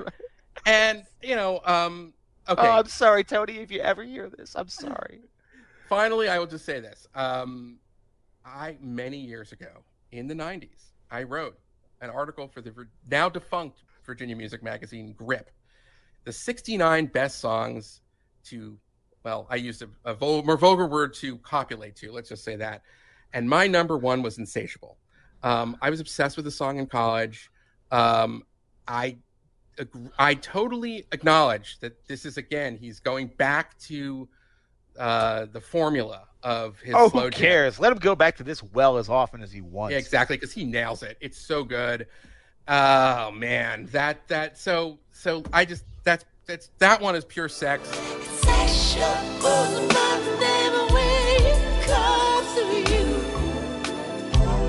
Tonight we video. No one will ever know. We'll erase the naughty bits. I'll show mine if you show your. I can't help it, Martha. I can't help what you do to me. You are my fantasy. And I'm with you, like Willing and Able. Also, Neil Carlin's favorite Prince song, as I said, he, in my view, is his best biographer. Yeah, so you're right. Like, this is a great album. Please get rid of Daddy Pop. Yeah. Jughead. We have no need for that. Push. Okay, no, Jughead is it would be a good B-side that was never released on CD, and you found it like by doing torrents. and it was like on a 12-inch because like it's kind of fun, but like it has no need to be there. That's what I mean when I say take 20 minutes off of this, right? Yeah, I don't think Thunder is that great. Oh, no, that's all not right, great. all right. So we disagree there. Push certainly could go. And I could flip a coin on Live for Love. Sometimes I'm like, I appreciate part of it, but there's some terrible rapping in it. Yeah, you can't end though with Insatiable. I mean, that's the problem. He has a sequencing issue there. Yeah. Scott, I gotta ask you. I have always thought this is maybe as close as Prince has ever come to his version of Roxy Music's Avalon. This is his mature sex album for adults. Let's just face it. This is an album that's meant to appeal to me, right? I mean, this is an album in which he's playing to his strengths. It's an album in which you can the hooks are very clean and clear on a number of these tracks. And again, outside of the Tony M tracks, this would be a really a classic kind of album. Something as simple as the title track, Diamonds and Pearls, which was also a hit. Top 5. Oh, it's so good. This, you have that 5-note bass figure, do-do-do-do-do, do-do-do-do-do. And Prince is smart enough to get out of the way, right? That is so prominent. It's so good. He knows it, and vocally, there's a vocal echo of that bass figure afterwards. He doesn't muddy it up. It's something like sometimes it's nose, and that there's no need for orchestration. It's just he even manages to make that early '90s cheesy synth sound somehow sound classy. Do. Like you hear that and you think, that could be Celine Dion, but he somehow uses it with taste. And that little part where there's like that regal fanfare and the horns. Yes. Oh, this is so good. Really good. So good. Which one of us is right? If we always fight, or can we just let love decide? By the week of May, 'cause I understand love must be the master plan. Love is the master plan. If I gave you diamonds and pearls, would you be a happy boy or a girl? If I could, I would give you the world. All I can do is just offer you my love. Eli covered a lot of my territory, which is perfectly fine. But I mean, Cream, You're Filthy Cute and Baby You Know It. That's just absolutely a T-Rex rip-off sort of line there from Get It On, Bang a Gong. Strollin', very good. Willing and Able, you guys both identified as one of the really great tracks here. One thing I'll say is something like Strollin' and then Willing and Able and Money Don't Matter Tonight. New Power Generation, they can play. It's a pretty talented band that he's surrounded him with. And when you hear that sort of jazzy funk on Willing and Able, sort of the jazz guitar and the inventive drum moves on Strollin', and Money Don't Matter Tonight is as close, unless there's something to come, as close as Prince would have to yacht rock. There's something very sort of pristine about Money Don't Matter Tonight, the way it's recorded, the cleanness of the track. And I don't hear that in a lot of other places with his work. The band sounds really good here. New Power Generation sounds good. I'm with Jeff on Thunder. I think it's a good lead-off track. I'd leave it if I were to parse some of the tracks on Diamonds and Pearls. It's just, again, it's an album where I think Prince said, it's about time I just show people I can still do it. And then he went out and did it like five times. Here's a cool investment. They're telling him he just can't lose. So he goes out and tries to find a partner, but all he finds are users. All he finds are snakes in every color, every nationality and size. Seems like the only thing that he can do is just roll his eyes and say that money don't matter tonight. It sure didn't matter yesterday. Just when you think you got more than enough, that's when it all up and flies away. That's when you find out that you're better off making sure your soul's alright. These songs. And then he let Tony M rap. Damn it. But I mean, so close. Diamonds and So Pearls and close. Cream and Get Off, they were everywhere. This was a really popular album, really popular songs. I think all three were top 10. It was the first Prince album that I remember really like being everywhere that I could not avoid as a kid. I remember at this age I would have been 10. I didn't turn 11 until September, so I was young. But I had the impression of Cream and Diamonds and Pearls. Those videos you could not avoid seeing on MTV, hearing them on the radio, and I was scared of this music. I won't lie about it. I was telling you, I joked about this in my emails, but it's true. When you're that young and this guy, I was a smart young kid, so I understood this man is talking about sexy time. I'm not ready for sexy time. I actually thought that to myself. It's like, I don't want to know. I thought, I don't want to know what he's talking about. And so I ran away from this album when I was a kid. And I came back to it much later, and I found out that it was just a fantastic record. But that's what I mean when I say it's like it's a record for adults. Yeah. It's definitely like, this is adult, emotions and sexual healing, basically. But as I said, you take away Tony, man, and there's just nothing not to love about it. I like the diversity of Diamonds and Pearls, because this shows, this is in its own way as stylistically and musically diverse a record as Parade or as Purple Rain or 1999 for that matter. You've got like this weird jazzy stuff he's doing on Strollin' and Willin' and Able. You have this smooth, just radio ready Diamonds and Pearls. Scott, you talked about it, but I think it's one of his most perfect pop songs ever. Everything, the female backing vocals, that weird roundelay. Yeah. It's just a beautifully assembled song. And I think it's actually kind of telling. This is the same time where he records that really wonderful live version of Nothing Compares to You with Rosie Gaines. And that's the one that ends up on the greatest hits. And I wouldn't mind dropping a clip of it in here because it is a fantastic live performance, and a lot of people think it's the greatest live performance of that, the greatest version of that song that's ever been done. But I think of that in the same way I think of Diamonds and Pearls as these great duets with a woman in the sort of the later period of his career. But Get Off, Money Don't Matter Tonight. This is an album, I think, that it was huge in its time. But when people now retrospectively appraise Prince, they say, it's great, you should totally hear it. It doesn't still have that same sort of weird granite-like cultural purchase that Purple Rain or 1999 or Sign of the Times has. And that's wrong.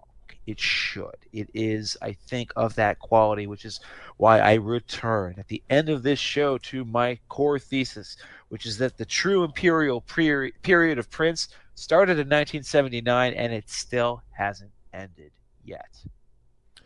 That's where Batman? Okay. We'll leave it on that querulous note, Ela. Tony M?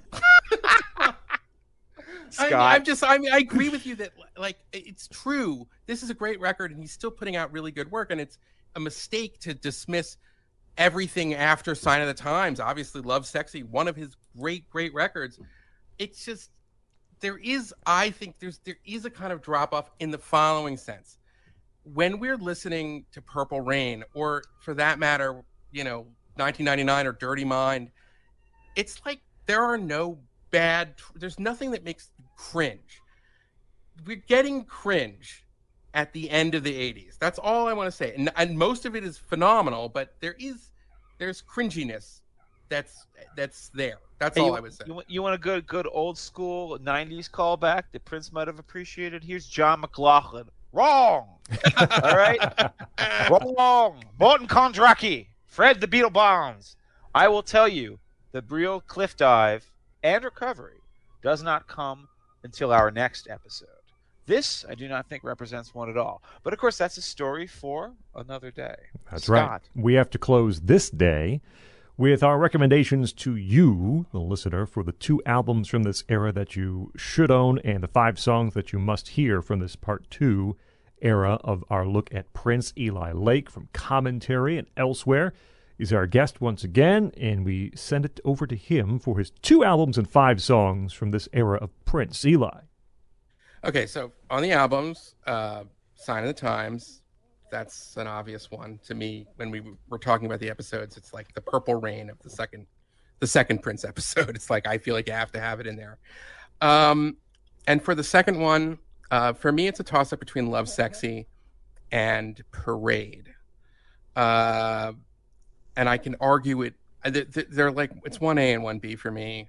And it's hard for me to pick. But I'm going to just barely give it to... I'm going to give it to Parade because sometimes It Snows in April is such an essential track. And Mountains is such an essential track, and I like the weirdness of it. But if you would have asked me tomorrow, I probably would say Love Sexy because they're that close to me. All right, let's go through the songs. The Ballad of Dorothy Parker off Sign of the Times. We've discussed it. It's one of the most wonderful pieces of music ever I've heard. Adore off of Sign of the Times. Yes, Jeff, Adore, which I consider to be the greatest love song ever written, and maybe Prince's finest work. Hey, Eli, I hate to interrupt you. Who's the person that you least like in journalism? He's going to be the guest for part 3. That's okay, so we've got Dorothy Parker, Adore. Sometimes It Snows in April. That has to be on that list. It's incredible. And then there's 2 slots left. I am going to cheat because I want to include Crucial, which, Hey, Eli, listen. You're a 3-part guest. You get to throw a 6th song in. Okay? All right, thank you. Does Crucial count as next episode or this episode? Because I put it on this episode. Yeah, Okay. I don't think of it as a because Crystal Ball's just a compilation anyway. Okay. So yeah. All right. So because he records it in this period. It's so good. It was Adore's. It should have been on the albums. Well, it was Adore bumped Crucial. I love Crucial. That's why I hate Adore. Crucial is so great.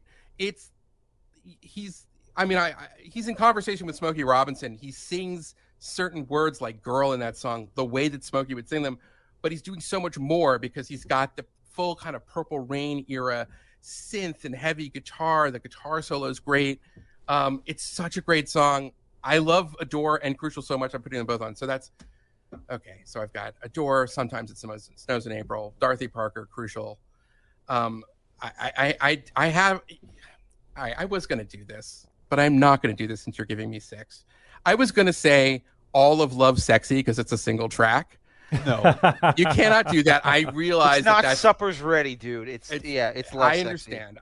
In our notes, I said it was like a quick one while he's gone by The Who, which I think is also like one of their underrated masterpieces. So I'm not getting to do that. So I'm going to include Positivity. And if I get one more, it's got to be Joy in Repetition. I feel good about that list. All right, so my 2 albums, Sign of the Times, and I think it's Diamonds and Pearls, despite Tony M's presence on a few of those songs on Diamonds and Pearls. It's still one that probably has the most depth in terms of quality songs, I think, from this era. So I'll put Diamonds and Pearls on that list too. 5 songs. We'll start early with Mountains, just a fantastic song. My favorite moment of that album, Parade. I'll take It from Sign of the Times. We'll go with Anastasia from that album. I am going to salvage something from the Batman soundtrack. Vicky Waiting is so good. Really is. That'll be on my list of 5. And from Diamonds and Pearls, Cream is, I think, the best one of those singles. Cream is so good. And as Eli said, it always sort of had that glamminess hidden in the funk, and it comes to full fruition on Cream, which is a fantastic song. And that's 5 right there. I leave the rest off and send it over to Jeff for his list.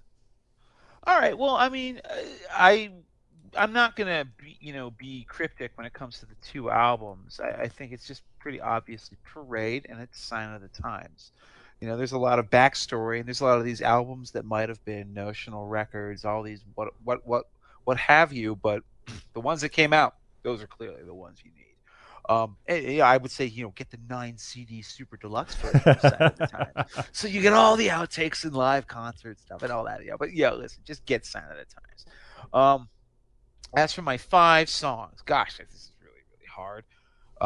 I'll start with Sometimes It Snows in April, which is, of course, a beautiful song, the one that ends, Parade. It's not cheese, it's not chintz, it's the opposite of it. It's what I wish we got more of from Prince, acoustic guitar beauty. I think if I had to choose one of the outtakes from this era, it's going to be one from Dream Factory called Train. Talked about it, gave it to Mavis Staples. Well, I don't know why. It was the one time where, Prince should have pulled a Kiss, should have pulled it back and said, no, you can't have this because it's too good, because it's one of his greatest outtakes ever.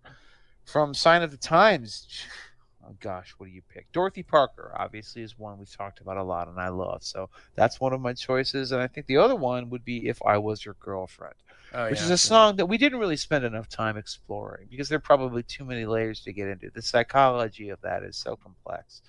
It's like, he says your girlfriend. There are different kinds of girlfriends that you could be, and is he singing as Prince or is he singing as Camille, this sort of female alter ego of Prince? Is Camille like sort of a male inside a woman's body or an actual woman? You could just write dissertations about this. It could be a gender studies PhD written about If I Was Your Girlfriend. And I actually don't mean that as an insult. I think it's an endlessly fascinating song, both sonically and lyrically. And it's one of those times where, we've talked on this show even about how Prince's lyrics weren't his strongest suit, but sometimes he can tap into this weird subconscious vein that is, sort of passes rational understanding, and he's just an unmediated, weird eros or some sort of empathy, and that song captures it.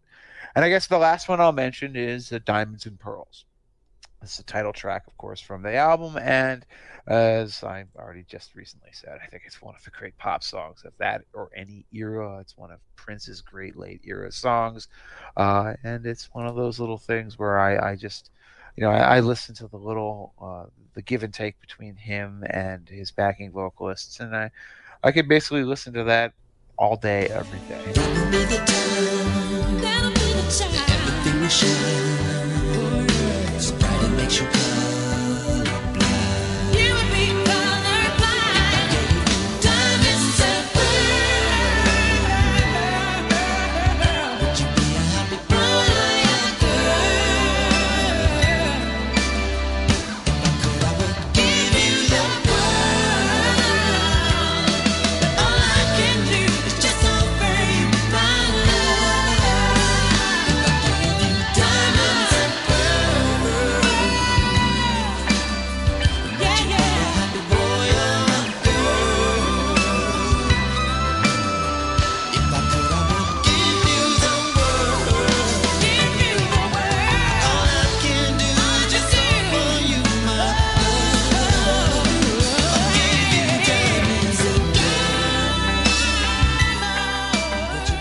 That's the end of part 2. Part 3 is yet to come as we look at the career and music of Prince. We thank our guest, Eli Lake, a contributing editor for Commentary, fellow at the Clements Center at UT Austin, and the new podcast debuting soon on the Nebulous Network called The Re-Education with Eli Lake. Find him on Twitter at Eli Lake. And Eli, despite what Jeff has threatened, I will welcome you back for episode 3 of our Prince journey. Okay. Eli, thanks. We'll see you next time. It's great. Thanks.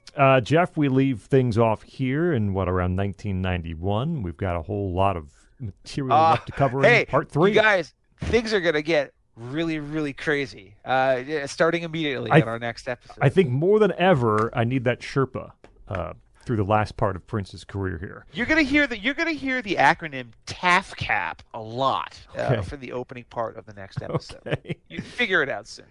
Find Jeff on Twitter at EsotericCD. I'm there too, at Scott Bertram, ScotBertram.